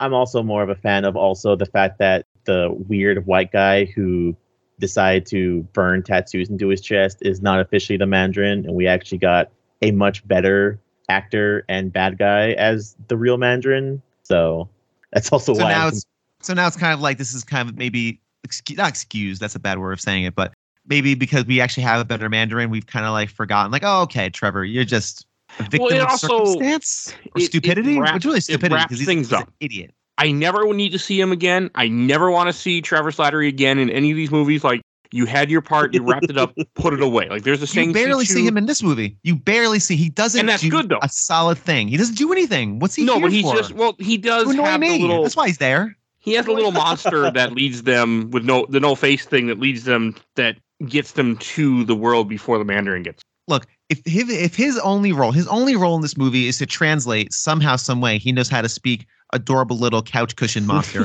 Because boy, oh boy, I do love that couch cushion monster. He or she or it is adorable, and I would not mind a plush of the little Ottoman monster. Oh, there is one. Yeah, I'm sure there is. Oh, he's so cute. It's not big enough, but I want one. Like, I want it full size, like lap size. Yep, I want a lap size thing that I can just caress like I'm insane and wonder where it all. I want to caress it like I'm insane and wonder where it all went wrong. I just really like the retcon. I like the fact that they did that, and then I thought it was good for that part. When I saw this in theaters, my gut reaction, literal gut reaction, was to leave. I literally felt like, what are you doing? Because I was having such a good time. I was having such a pleasant time. I was enjoying it. People doing kung fu on rafters and breaking down buses and sawing them in half. Just great. And then this idiot shows up with his stupid face and then of course they showed again right away. They showed the little Ottoman, and I'm like, oh my gosh, okay, he's adorable. But he is. I don't know why him. That's my number one question. Why him? Because he stinks, and he stunk in Iron Man 3, and he stinks now. I did a little extra credit work for y'all, and I did a quick search on the top 10 worst comic book characters in the Marvel Universe. Now, this is just from staff writer. The person who wrote this did not even lend their name to it, and I think this is from a site in New Zealand. So, not saying that's wrong, but there are these 10 characters might have been better, and I'm not going to go through all 10, of course. But I was doing a little research. There are 8,000 mainline characters in the Marvel Universe. 70,000 bit characters. 70,000. They pick Ben Kingsley. Why? I don't understand why. For what purpose? And is it to say that Iron Man 3 never happened? No, I think it's just none of us remember it happened. It's justify the stuff in Iron Man 3 because there was so much hatred about it. I really think that's the whole point of it. I think you don't have to, though. Like, use any one of these characters. There's a character called 3D Man. He looks like a moron. No, I know. I have his first appearance, by the way, in comic. Do you really? Well, yeah, I do. Throw it away, evidently. He's terrible. There's a thing called Hell Cow. Hell Cow. There's a dashing young man called Leather Boy who he's sporting a ball gag. So that's all you really need to know, which is fine. There's also a dominatrix villain in the Invader series in World War II. I forget her name, but I have the first appearance to the right of me because I had the whole run of that because I love World War II stuff, and I was like, wow, this is cool. So I bought the whole run. They list a character called Ruby Thursday. Are you aware of this one? I am not. I'm aware of Ruby Tuesday. Yes, the wonderful salad bar. Ruby Thursday, who first appeared in Captain America number 63, is basically a woman with a great body and a malleable red plastic head that can extrude up to 8 tentacles. That doesn't sound bad. That sounds amazing. What's this person talking about? What? God. There's a thing called Paste Pot Pete. Any of these would have You know- been preferable Now, to. Sorry, go ahead, Joe. you're gonna be mad about this, and then they're gonna end up like having a what if Marvel episode where Ben Casey comes back as the Mandarin and he's actually the Mandarin, and you're just gonna be completely mad about it. I won't watch it. I'll turn it right off. I'll skip that episode. That's an easy solution. I have the power to not ingest media I don't like. He's not like me. I had to watch this for this show again. Although this doesn't ruin the film. I will state this does not ruin it. No, it's just Not at all. I mean, I No get what you mean though. right. I completely understand where you're coming from and like why it irritates. I everything you said makes sense. Like I think a big part of it was for me because when I first saw this, I'm like, Bill's gonna be so upset. I can't wait to talk about it. I think that was part of it. I was very upset. I genuinely was. I was upset. I mean, you have, again, 8,000 mainline Marvel characters. You can't find one that's like a comic character, like that's more of a comedic Oh, they relief. could have. It's a funnier just- character that could have this was served that just- purpose. This really was just them trying to retcon what happened that upset people. That's really all this was. I don't understand how that does, though. Like, he spits out like what happened. He's like, he spits it out. He said, basically, this happened because I'm dumb and I needed a gig. So I just did this gig and I didn't just realize to I was for help terror. confirm that he wasn't the real Mandarin because there was so much hatred towards Marvel for taking that character and making the movie that we got. And again, as I stated back in the Iron Man 3 episode, I don't care about the comics. No offense. I think I've read 3 comic books in my life. I used to hang out with my friends in high school. They used to go to the comic book store and I would read like the Wizard thing because there were women with questionable clothing on because I was a creepy 16-year-old in high school. That's literally my experience with this stuff. I don't care about that. I just care about good movies. And that was just a bad choice. And it's a bad choice again. I know other people have kind of softened on it a bit. I have not. I've held on to my grudge. Oh, I can tell. Yeah. Golly. Is it bad that Iron Man 3 is like my favorite Iron Man movie? Yes, it is. Stop. Listen, Joe, you're a good egg. I appreciate your takes, and I will just disagree with you. I will kindly disagree and not steal your joy. But I didn't say it was the best. I said it's my favorite. That's fair. I appreciate the subjective. Hey, I like this the best, but objectively, or as objectively as possible, it's not the best. That's a fact. I can't argue with you a thing that you like the most. Yeah, I'll never argue that it's the best Iron Man movie, but I will say it's my favorite Iron Man movie. I remember liking it when we watched it for the show, so I can say that for a fact. I didn't like that at all either. The whole movie is not very good. Anyway, That's a good episode. So that is actually pretty good. they drive through the trees and get to the place. Yes, Trevor is a human GPS channeling our fuzzy friend. Great, thanks, man. I like our fuzzy friend. We all Fuzzy Friend's do. the best. Oh, We've how could you established we not? love him? Oh, Fuzzy Friend's amazing. I just with his wings or his or her again. I can't assign gender to a giant fuzzball with wings. That's not so really cute. possible. It's adorable. And the human GPS stuff is funny. You're like, oh, turn right, take a hard right. It's good. I enjoyed all that.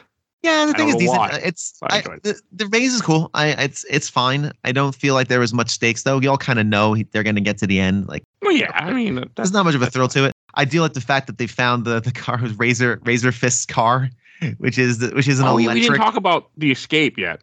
Oh yeah, Yeah. well it's The pretty escape was straightforward. Yeah, But it was pretty cool. straightforward. Yeah, the sister knocks down the wall. Hey, there's tunnels. Let's get out of here. That's how I escaped 14 years ago. And sure enough, she does. And I like all that. that's good. I like It's fine. yeah, I like a lot of the stuff with the sister, and I enjoyed them stealing Razor Fist car and all that. To me, was just so amusing too. I thought it was all really well done scenes. I thought it was neat. It was an electric car. I just thought that was cool. Yeah. I may be a bad guy and secretly roll over a whole bunch of places, but all our cars are green no matter what. Now this is a hot take of hot takes. Is it mean relative to like a lawnmower engine, which evidently expels enough? If you run it for an hour, expels like a horrific amount of just unfiltered carbon dioxide or whatever an engine expels. Evidently, your lawnmower, if it has an engine, is horrible for the environment. I believe that. That I is believe a too. proven fact. Yeah. So we should be going electric for all this. I hate lawnmowers, by the way. Hate mowing lawns. Kidding me? I hate Again, it. I have a small yard on purpose because I don't want to do it. we got tricked in our house. I thought I had a small backyard. I do. Our front yard extends like out to the street, to the left and to the property all the way to the right. I had no idea when we bought it. I'm like, oh, we should have a Jesus. decent front yard. All of a sudden, it's twice the size I thought. Wait, I have to mow all this? Damn it. Surprise! Yeah, literally surprise. Oh, here's the layout to your home. Damn it. You have a push mower or you drive one around? No, it's not that big. No. Oh, okay. I hope it's not that huge. No, it's I live in a suburb of Austin, Texas. None of our properties are that big. Come on now. But no, it's still a pain. Because I'm a man of convenience. I like a man of anyway. Get it. I love when we get derailed in this show. I think you love it. I don't know if the audience does. That's my guess. People keep listening to us, so hey, I got nothing. All right. And as I've said in my last show, actually my show that's coming out on Monday, we already got your click. So, so whether or not you like it is up to you. But we thank you for giving it a try, if nothing else. Thank you for giving it a try. Click. All right, so then they drive through, they get to the place. I really like all the scenes with this town. I like how they get there, and the town folk are like, the old guys like, just get out of here. We don't want nothing to do with you. I like that too. Makes sense. It all works well. It's all pretty interesting too, just the way they do it. And like, I like the town. I like all the explanations of the town. Like they're, as they get into it and they see where they're at. And, I think all that's done really well. You start seeing these random animals and birds on fire, and just a lot of really cool stuff happens. And I enjoyed it. I enjoyed the eye candy. Yeah, it's gorgeous. I think it's all really filmed beautifully. It really captures, and I've read a lot, and that's why I can't say, because I know very little about Chinese culture or Chinese history or folklore or anything. But I've heard it really does capture that Chinese folklore and history very well. That's what I've read, so take that with a grain of salt. Oh, and I could totally see that. Yeah. One thing we forgot to mention is it's when before they talk to Trevor, that's when they finally tell you that the mother was killed. That's right. The gang members killed her. Okay, I just wanted to get that out there. All right. Okay, so I have a really funny joke about that as well as another joke later on. They show up and they're like, oh, a blood debt must be paid and all this other stuff, blah blah blah. So let's say like their parents, the mom and the dad, let's say they were probably together for roughly give a year, right? And Shang-Chi says that whenever his mom died at the age of 7 is when the dad ended up becoming, training them for how to kill and all that stuff. So these dudes waited 8 years to show up and don't even kill the guy that they're after. They kill his wife, and they really don't think there are repercussions from it. Yeah, they think this guy's hung him up for good this time. He probably has him in a storage unit, can't find the key. He was like, whatever, these rings. Maybe he threw him in the volcano. Who knows? You're right. You have a very good point. These guys thought they could just roll up. And of course, they roll up with literally 20 people, which they probably wouldn't need because, again, even though she doesn't have her powers, she's a pretty trained martial artist. I'm sure and actually, when you see it after, you see a lot of those dudes on the floor. Ground. Oh, yeah, just destroyed. So she held her own, but that's a super sad scene. It's a really tough one to watch. And yeah. It is. It's a good scene, but yeah, it's hard. And I didn't think about that, but like we were talking about earlier about all the Chinese stuff, that probably makes sense. I mean, I don't know enough Chinese folklore, unfortunately, or their history. I shouldn't say folklore, I feel, but I don't know their myths as well as I know Greek myths. I wish I did. I like Chinese myths a lot, and I like myths in general. It's a lacking in my brain. You know what's not fun? Sorry, go ahead, Joe. You know what's not a fun bunch of fun myths that I've come to realize recently? Greek myths? No, Norse myths, because you have gotta work. Yeah, no, you have Greek myths, which are like, you have a bull that was supposed to be sacrificed. And so the theme is, always make what you promise. Okay, what's this Norse myth? Oh, these bunch of people made a statue after Thor, and Thor got drunk and didn't like it and killed his whole family. What's the lesson to learn from there? Don't piss off Thor. Oh, okay. That didn't come up in my screening of The Northman, where it's literally just a giant monstrosity murdering people here, there, and everywhere. None of those myths showed up there. I like that movie. I like that. It was pretty good. It was good. Fast. Yeah. Cool. And then we have after they're told to summarily leave. Hey, but how would they leave though? That's the question. Because if they did this they once can still go year, out the gate. They'll just get murdered. So the guy's literally saying, leave and die. That's basically what that man was saying. He's like, hey, you came here, foolish people, go out that thing, try to traverse. Hey, do that backwards. Whatever you were doing, do it backwards. Maybe that couch cushion will help you again. I don't know. Well, my guess they could get to the water or the river, but yeah, that's probably about it. This is like another dimension. It makes it seem like you said, Joe, like heaven, like a literal other dimension, a hidden thing. Whatever. Yeah, I mean it is, but they can still get out of it. I think they can still escape it. Yeah, they just can't get back to it. Is the idea. Plus, he doesn't give a shit. That's the other part of it, you know. Well, yeah, that's true too. Because when they get in there, it's true. It's clearly through like a portal. Like when they go through the water, it kind of like beads away, and it's literally a portal that they drive their electric BMW through. And I did pay attention to the BMW. It was product placement in this movie is not prevalent, so you can feel good about that. Hey, at least it wasn't a Tesla. It wasn't a God, Lord, please. Then Michelle Yeoh shows up. I like her. Oh, she. If I remember correctly, she was also in Guardians of the Galaxy 2 for a very, very small cameo scene. Was she? Oh, yeah, she was. Yeah, she was one of the ones in the one of the Raiders or Marauders, whatever they called. Yeah, and she's in the fuck that movie. But I'm happy that she's in here. I'm happy she gets a real role, and because she's a great freaking actress. So she's fantastic. Made me happy. Of course, I discovered her from the Star Trek Discovery. Yeah, no, she's in that. I need to. Good. I love Star Trek. I have not touched Star Trek with any of the newer stuff. I don't know why. It's not nearly as good as Strange New Worlds, which is great. That's what I heard. Strange New Worlds is fantastic. Discovery is like just Star Wars in the Star Trek universe, but it's fun. I like it for what it is. It's good popcorn entertainment. And then she's in Everything Everywhere All at Once, which I've been hearing I need to watch. Fantastic. Oh, so good. She's fantastic in that. I was going to mention that as well. So I'm really glad that she's getting great roles and doing well with them because and she got some of that sweet, sweet Marvel money. So cool. Now she can do something like Everything Everywhere All at Once, which is, again, and she's supposedly in Avatar 3 and Avatar 4, supposedly, whenever those come out in 2024 and 2026. Sure, okay. Well, I won't see those. That's fine. If they even come out, because apparently James Cameron said if Avatar 2 doesn't do well, he's just canceling the whole series. What happened to the 6th movie he was going to make that he's been working on for the last 10 years? Oh, okay. Like, oh, well, we didn't make enough money. Fuck you. Like, you're not, I mean, I know they're going to get my small rant. If they expect to make what they made off Avatar, they may as well just not even bother releasing it then. It's not going to happen. Can say it right now. I mean, it'll make money, but it ain't going to make that kind of money. But no, seeing her is great. I love the whole explanation that they have dragon armor and dragon scales that they use to make all this equipment.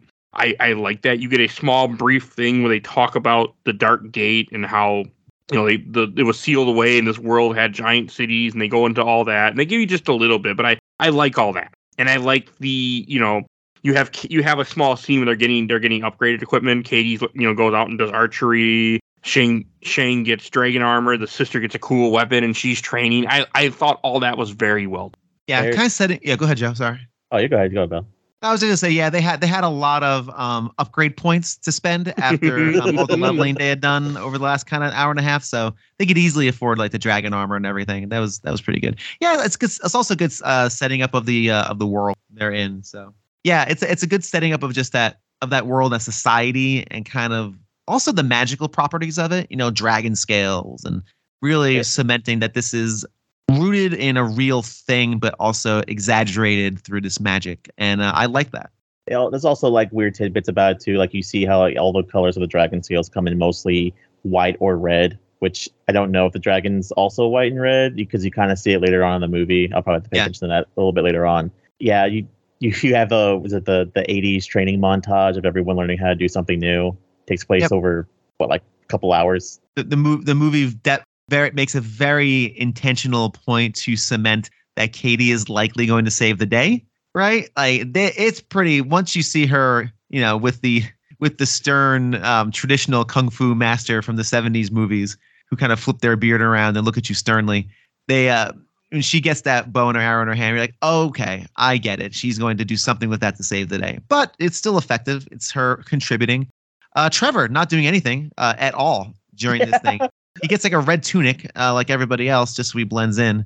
And then he does the most disgraceful thing anybody could do because he's useless and terrible. So anyway, let's get back into Trevor. We see Trevor we only see Trevor twice more in this movie, I think. And that's literally the end of him. Again, you could have picked anybody. I'm sure there's like jokey face clown man that is somewhere that came in the 70s, you know, with the giant afro. I don't know. Just there's lots of characters they could have chosen from. Of course, there was. They just again, it was really just they have to apologize for Iron Man 3. They felt, and it made me happy, so I'm okay with it. You know, Jar Jar Binks, the loathed character from the Star Wars prequels, At least he does something in the final battle. He leads his dopey army of equally stupid-looking creatures. He does things. And then No, he Trevor becomes does. a senator. He's a senator now. Well, come on now. This guy, Senator? Really? Senator Yeah, he's a Jar Jar? senator. Oof, please. Well, hey, don't worry. Things don't work out too well for him because I'm pretty sure they all get killed at some point. So Just Oh, fine. yeah, that's but fair. but my point is this very quickly is that when we get to the big battle, Trevor does nothing to help. He does nothing. He hides. He pretends he's dead he's For- acting.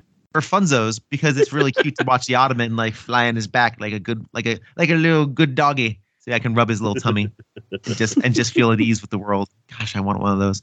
But anyway, we'll get there because we're not quite there yet. We're here still just building the scenes. I think this is the point where Shang-Chi was with his aunt and kind of learns the moves his mom Yeah, did. he does to a little defeat. training thing. So pretty. That's so beautiful. I really want to talk about this scene for one reason.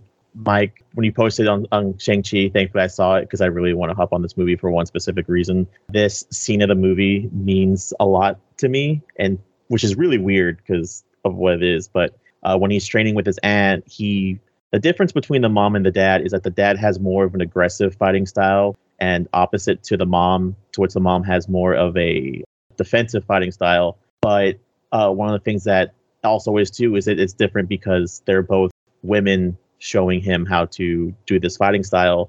So it could be considered more that it's more effeminate.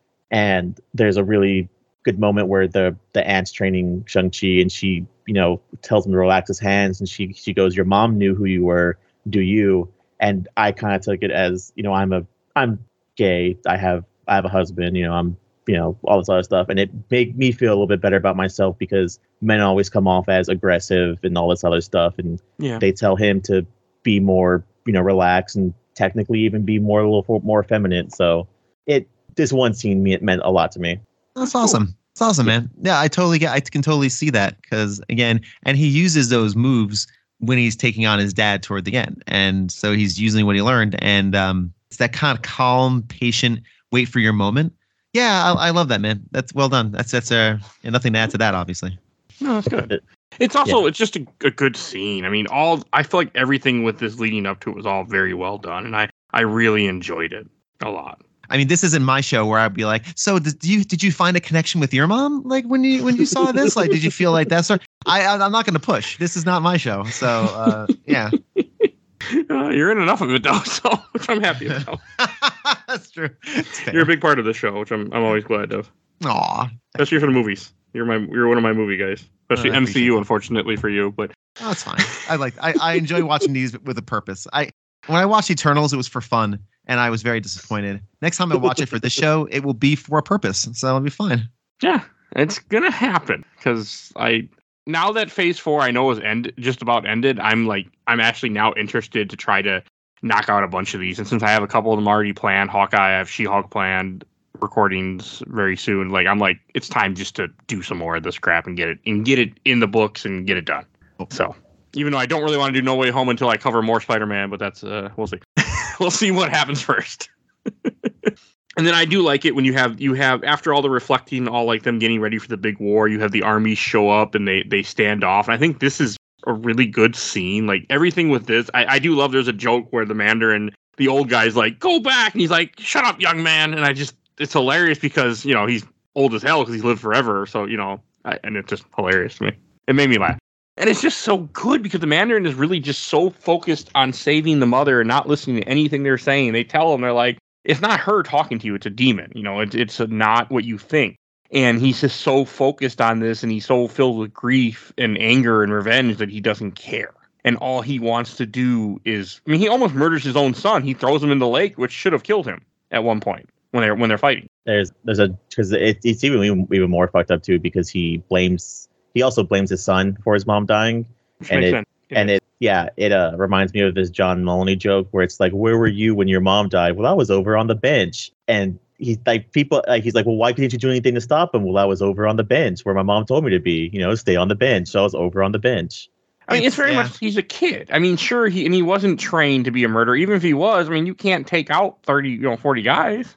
Right. It's Yeah. just, So, what did he want his son to die as well? Like in the process of this? Is Because that what he died it in also honor? shows, which I think is I think is real sometimes with people in real life, where you have men that will have more respect for the woman than they do for their own kids. Like they just don't care. Like if the woman's not involved, the kids don't matter, type of thing. And I think that's a big kind of what this was going for too with this villain. But it's interesting. Sorry, go ahead, Joe. I was gonna say it also goes in the whole thing of I believe the rings are actually physically making him crazy, and maybe it has to do with the fact that he's also way past how old he's supposed to be, because he even goes to the point to where whenever he's at the gate, he looks at the gate and it's like, this isn't like a simple contraption. Like, why would your wife be behind here? And he's hitting it and seeing the demons coming out, and he's still going, thinking his wife's behind there. So he desperately wants this to be true. Yeah, I mean, that's like he wants this to be the case, and that's also human nature. We'll believe things that we know are wrong because we want to believe them. Oh yeah, absolutely. So it's a really it's an interesting dynamic of someone being fooled not only by the voices in his head, which is like schizophrenia, let's be honest, but also self-deception. Well, self-deception, right? Like self-deception, we'll just call it that. Where he refuses to, even though someone he loves is saying, "Dad, no, this is not real." He wants it so badly, and it's sad. And it's, even though he is slamming his ring hands against this wall to knock loose scales, again, more dragon scales, which are really cool, or dragon rocks, to seal these creatures in. And bad things are going to happen because it's a Marvel movie. Even so, he has to do it. It's really interesting. And then we have my favorite part of this other movie, which I believe is great comedic effect, where the monsters come out and then they go, "Oh my God, we guys have to help us." And they go, "We're not going to help you." And you have this guy that I talked about earlier wearing the mask, who's been hyped up this whole movie to be that's great. Really that's powerful. Really, and he gets dead spaced, where he gets lifted up into the air and his soul sucked out. And they go, "Oh yeah, we'll help." Yeah, fuck those things. It's good. I like how they join forces. Like they're like, okay, then they find out their weapons are useless, and then they all start getting dragon weapons. Like somehow Razor Fist gets a blade. He breaks off a blade off his spear and puts it on his arm. Like you said, he picked up a Mega Man power up. He beat a Robot Master, and he fire Dragon Blade Man, and just equipped that. Yeah, it's like, again, one of those things where, like, how did you have a thing that screws into your custom made arm? Again, it's a movie. Be quiet, Bill. Shut up, Rain. I liked it. Enjoy the fighting. I really get it. Like this I think was a really good fight scene too. Everything with this. You have Shang-Chi coming out of the water on the dragon. You have them fighting the Soul Eaters. Like, I think all this is just so well done, and just such a, I mean, I know it's cliche, Marvel movie, big fight. Like, I don't care. I that's what I'm here for. I'm here for this. And this to me was super entertaining, and it lasts like about half an hour or more. Like, it's a long scene. Yeah, this whole sequence is about a half an hour. Didn't we skip over? As we did real quick, the moment where Shang-Chi is at the lake. We did. And he admits that you did mention that? I was just fell asleep. No, I think we skipped over it. Okay, well, just very quickly, I that is a very good moment of acting and connection between him and Katie. And Katie just sticks with him all the time. Like, you didn't, he admits that he did succeed in his mission and realized he couldn't come back, but he actually did murder the person. So, yeah, pretty good stuff. But yeah, what I like about this battle is it is kind of cliche Marvel, but it's also very small in scope, if that makes sense. It's not a million bad guys, Thanos' army going against 35 Avengers, which again is super cool. Come on now, that was amazing. But this is small. Like, it's just this oncoming force that is very scary, soul eating. They can eat your soul and feed the mother dragon. I like the scope of it. It takes place on basically a beach or a lakeside. So you have 20 or 30 people facing off against 20 or so monsters as they keep streaming out. I like it. I think it definitely lends itself to the source material and to what it's trying to do. It's not this big, ridiculous battle with a blue laser coming from the sky that they're trying to stop, I makes it work well. One of the weird things I noticed too, because I've got it kind of playing in the background while we're talking about it. One of the things that they easily could have copped out on this movie as well, because it has a whole scene where he gets thrown in the river and the dragon brings him up. And you even have another moment later on where the sister knocks a bunch of the soul suckers off the dragon's eyes, and the dragon kind of nods at her, and she's like, "Oh, I did something useful." They very much did not cop out and make their mom like a princess or make them the chosen ones. They're just like, their mom was just someone from this town. Yeah, right. Yeah, she wasn't like the queen of the village or something. She just Yeah, like you said, it's perfectly said. Yeah, it's just she was just there, a member of the community. Yeah, I like the moment when Shang-Chi is in the water and he's slowly, dramatically sinking. Not really drowning or struggling. He's just sinking. And the bubbles, the air goes into his nose, which kind of wakes him up. But I guess that's dragon air. So I guess that's dragon expulsion in his nose. My first thought was, ooh, that's kind of like when you run into a bubble in like Mario 64. Like he just would bloop, bloop, bloop, bloop, bloop, then his air thing regenerated. And now he's back in action. Or Sonic. Sonic too. Yeah. So it's all of this is very good, and it's good tension building. I think it goes on a little too long for my taste.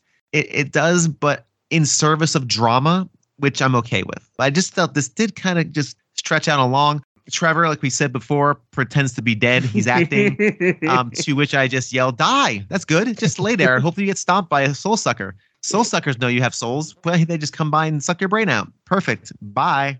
I don't want to wish ill on even on a fictional character. I don't want him to die. But you just really don't like him. I really don't. Don't worry. Him. I'm pretty sure you'll never see this character again. You better not. I will be upset. Like I laughed in this, but I will be upset if he shows up again in anything. Yeah, I think Sir Ben Kingsley did it one more time as a favor to somebody. He's like, I can use an extra $100,000 or whatever the character like that makes in a movie. And yeah, he got paid more than that. I'm sure. Well, he's not. He made really good money just for this cameo. It's 2 days out of his life, to be honest. Like he doesn't, Yeah, probably maybe one. One. Anyway. All right, and then this is when you have all them fighting. You have Shang fighting his father, and this is when all that is really good. Where he takes the rings, like the rings end up coming to him during the fight. I like that a lot. Yeah, is that like you are now worthy of this kind of thing? I think like a so, Thor, and I think Thor's like Mjolnir. I think, and I also think because of what he's doing, what Mandarin is doing, that it's affecting the rings, and they are not okay with what's happening either. So they're going to somebody else. That's how I took it too. Because if you release that dragon, it's going to kill everything, and those rings are not from here. So I don't know. That's kind of how I took it, but I don't know if that's what's meant to be or not. Yeah. What is it? I want to say it's also like a worthy thing too, because I think the idea is supposed to be is that the rings could have gone to the mom originally whenever they first fought, the mom and the dad fought, and she just chose not to take them because she just didn't care. Yeah. Yeah. Because whenever I think he throws one at her, she collects it and it changes color to the yellow, and then she throws it back at him and he catches it back on his wrist. Oh, I didn't catch that. That's cool. Yeah.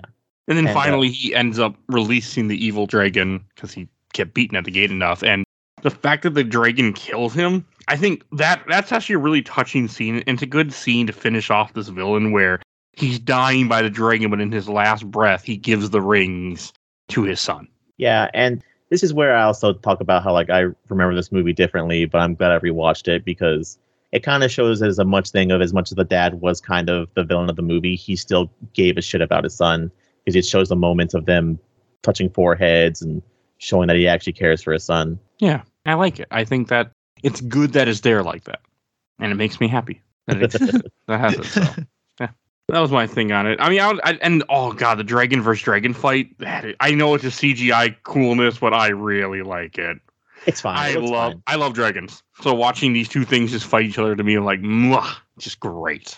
Yeah, I thought it was fine. I when I saw it come up, I immediately went dragon fight. It was cool. It was cool. I think some of the CG in this movie is a little suspect. I didn't mention that earlier when they entered this land. Some of the CG is a little meh. But again, you're so invested in everything. It's a very minor little kind of notice. And I'm also watching it on a computer screen, really close up. So I kind of seeing it more than if it was on a larger screen sitting far back. So yeah, no, it's good though. The dragon fight. It's just two big things bopping into each other.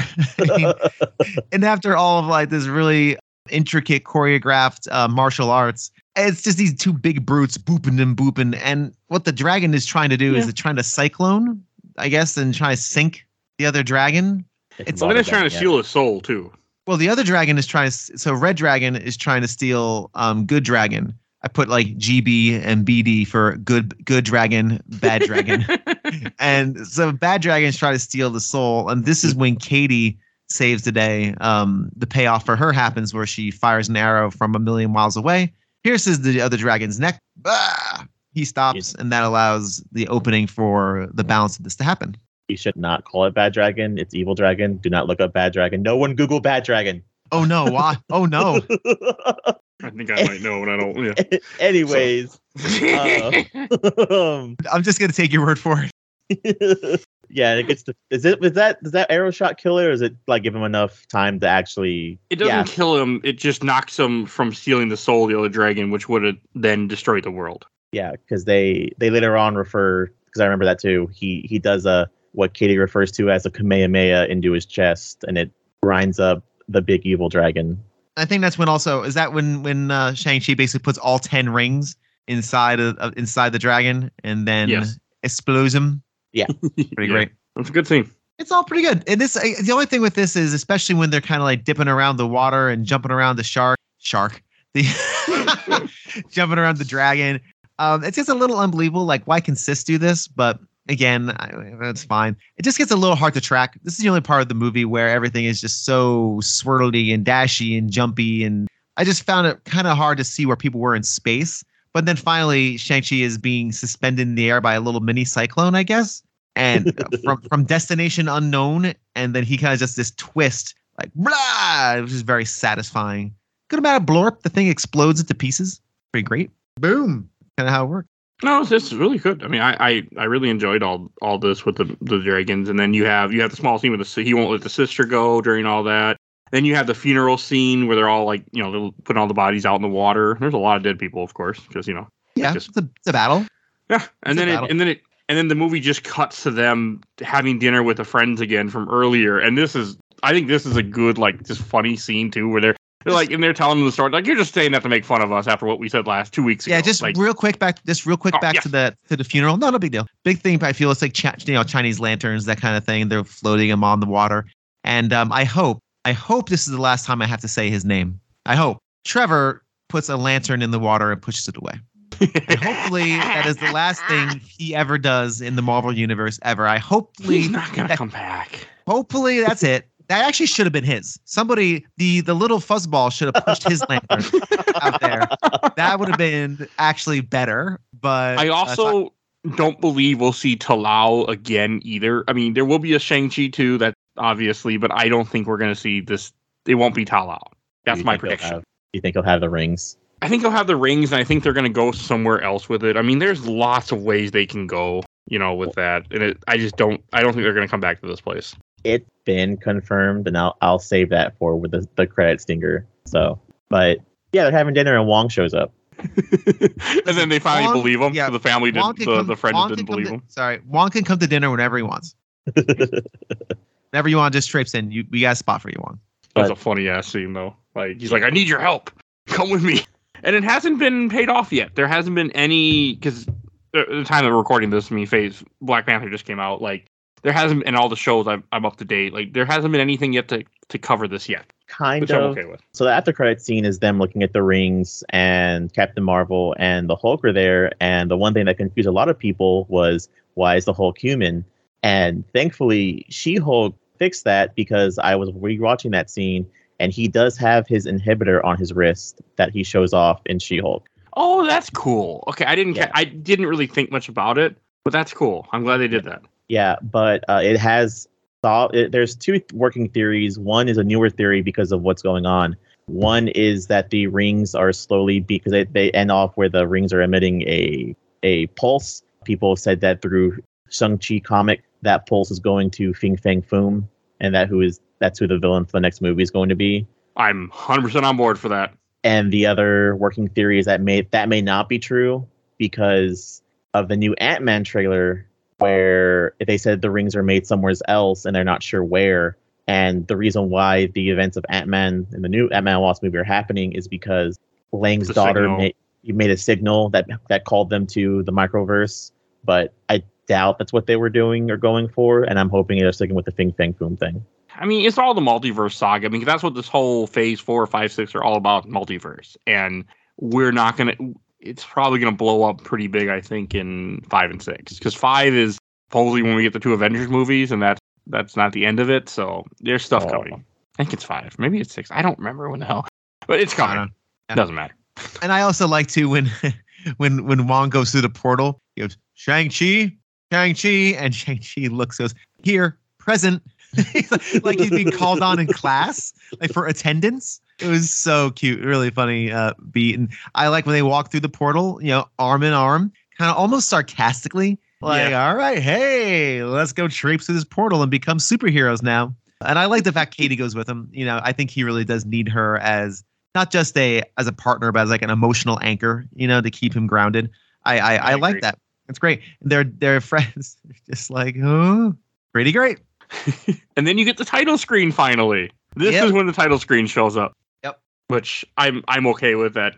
I mean, again, it's one thing we always talk about the MCU thing, when the title screen comes up, and I really enjoyed the credit scene Wong and seeing Carol and Captain Marvel's got to run away, and then there's a small scene where then they do karaoke with Wong. As one would so and fun. should. Yep. Because Wong throws down. Like he throws down a good party. Like he's a really good hang. Yeah. He's a good character. That's proven further in She-Hulk, and I'm so glad about that. Really? I haven't seen She-Hulk, so She-Hulk's really, really good, by the way. Yeah, it's I great. know. So it's Miss Marvel. If you haven't seen that one either, that Miss Marvel's really good. Moon Knight, I can take or leave. I love Moon Knight. I know you do. But it's Moon Knight is one of the ones that feels very disconnected for the rest of it, which is nice. Who's Moon Knight? Oscar Isaac? Yeah. Oh, man. I can stare at that guy shirtless any day. Oh, really? I don't think. Oh, does he appear sans shirt in Moon Knight? Oh, yeah. And then you have more credits, and you have the last credit scene, which is the sister supposed to be dismantling the operation, but you see she's actually taking it over and incorporating stuff from her Fight Club into it. And I really like that. I like that she didn't just, she wanted an empire, and she's getting her empire now.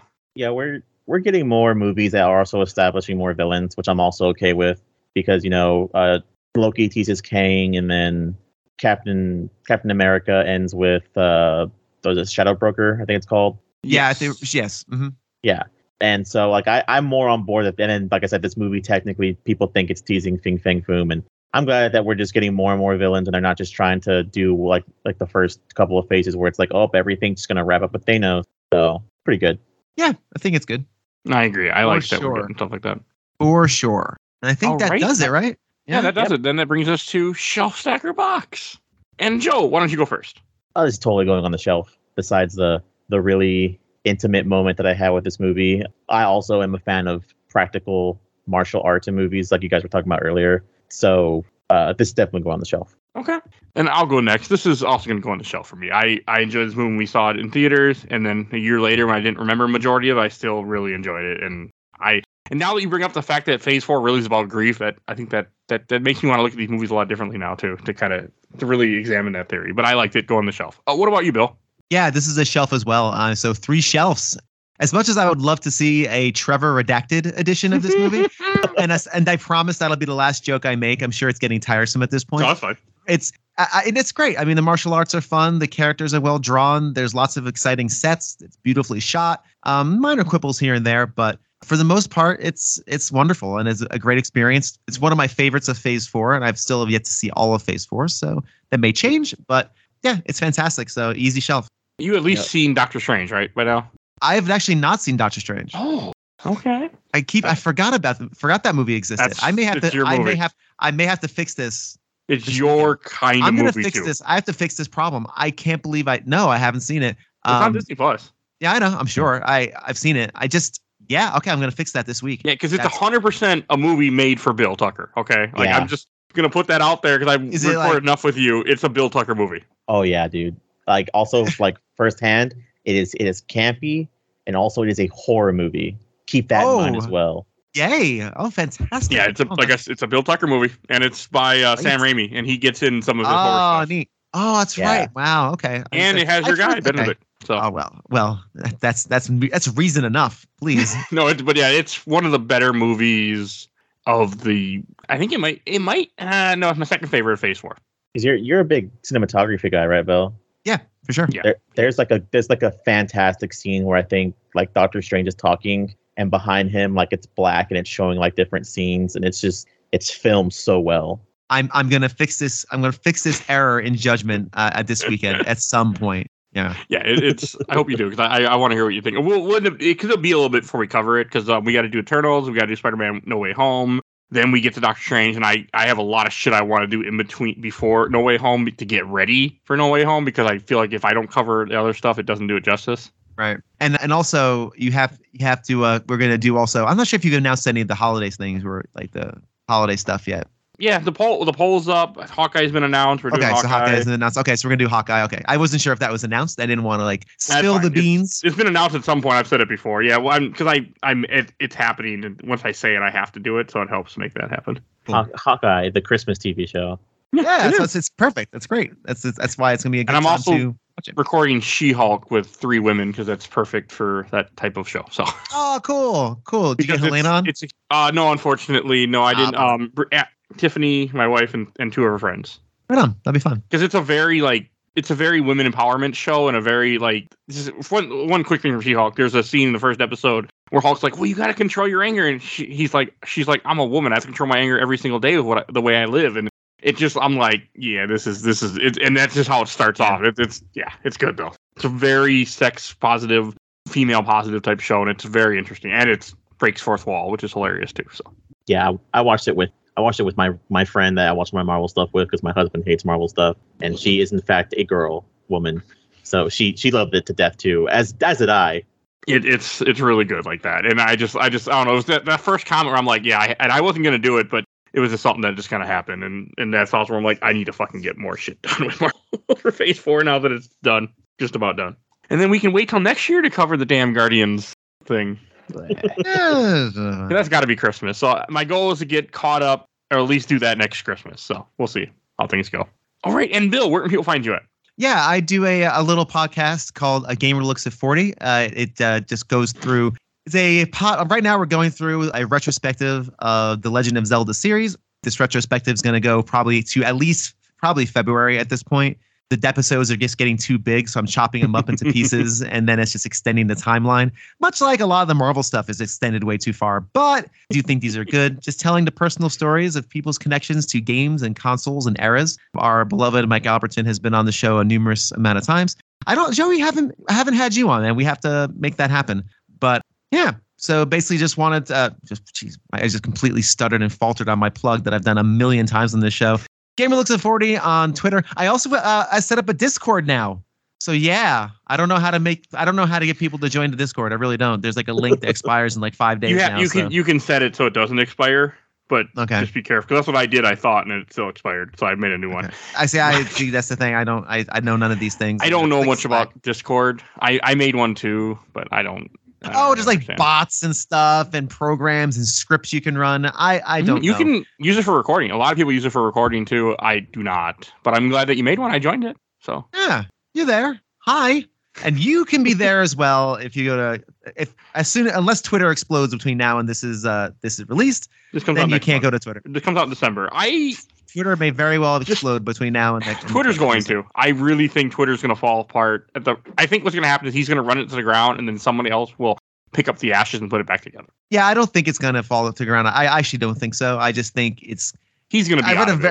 I've read a very interesting thread about what's happening, and it's gross and awful and inhuman because he is gross and awful and inhuman. But it kind of makes sense. I don't think it's going to fall apart, but I don't think it'll be the same. Which I just want to see him gone at this point. It's not gonna happen. I know he's bought it, but he also overpaid, which I don't think is going to end well for him. So I know he's got money; it doesn't matter. But still, to overpay something for like double the price, it's not exactly a sign of real good businessmanship there. To quote a good friend of the show, he is referred to as Phony Stark. Oh, that's really good. Oh, Phony Stark is very funny. That's exactly it. I was watching. Not to get into an Elon Musk conversation, but he is literally like Andrew Ryan. Like he's like a Bioshock villain. He is. I was thinking about it. Like, man, his philosophies are extremely Randian. Like it's the 90% are driving the 10% down. You're like, hey, they're human beings. Could we please? There was a funny I was watching Big Bang Theory last night, and I got to an episode where it had him in there. It's like, I was giving too much gravy at the soup kitchen, so they sent me back. I was being too generous. Like, buddy, I don't think you're generous. Like, I know you're trying to act like you're a generous person, but I don't think you are. I don't know. I found that funny. Anyway, sorry. No, it's fine. Oh, So Twitter is where you can find me. Hey, he's in MCU related. He's in Iron Man 2. That's right. He is in Iron Man 2. Yeah. So it's related. No, it's just the whole thing is just so stupid. And again, there's a funny, now that you got me up, and it's the end. I don't care. I'll go off topic to the end of these shows where people actually stick around for everything. There's a funny thing that there's a meme that, or a post that went around where the guy, like, they fired the guy who was in charge of the car. He said, "Hey, can you come back and help us fix it?" And again, that's a real thing. After I got fired from my job, and I purposely didn't show them how to correct all the cards. Because I was like, why are you asking me, like, the day before the day they fired me? Like, oh, hey, can you show us how to do the cards? I'm like, well, that's weird. I always do the cards. So I purposely left out a step because I'm like, this is a little strange. And then that a couple days later, they're like, hey, they asked Steve, like, hey, can you ask Mike how to do this? And I'm like, it's just like, I can ask, you ain't going to tell me. I'm like, no, yeah, you're right. I'm not going to say a word. Fuck them. But it was also my thing, like, before you fire someone, maybe you should learn how to do their job. You know, one of those things. It just made me laugh. Like, that's what it made me think. They're human beings. It's not just numbers. Mm-hmm.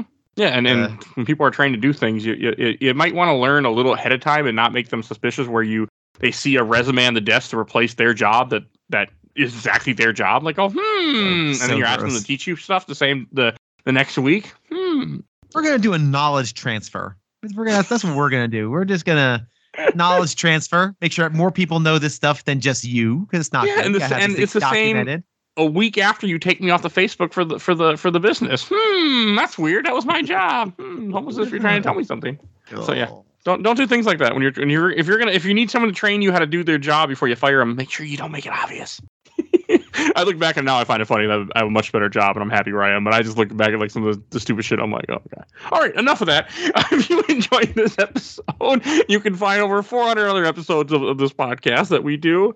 We do movies, TV, comics, games. We do all sorts of shit. Go check out our giant catalog. You can find everything on Podbean if you can't find what you're looking for on Spotify or iTunes, because it only goes back so far. We done all the MCU movies before this, a couple of the shows, or one of the shows at this point. So definitely go check out that giant catalog if you want to go listen to our whole MCU craziness. It burned me the fuck out and took me a year to get back to this, really. So I'll go listen to all that. And want to give a shout out to my awesome intro and outro, courtesy of Helena at Hell Hash Fury. You can follow her on TikTok. She makes TikToks. And what else do I need to say? Please follow us. We have Discord. You can join our Discord and talk with us. You can support the show. Join our Patreon. For a little $1, you get to vote in our Patreon polls we have every month. I don't know what it will be for this month, but definitely go check that out. And please follow us on Facebook, Instagram, Twitter, and on YouTube with audio only. And I think that's everything I need to say. So we will see you guys all next time. Bye, everybody. Bye. Yeah.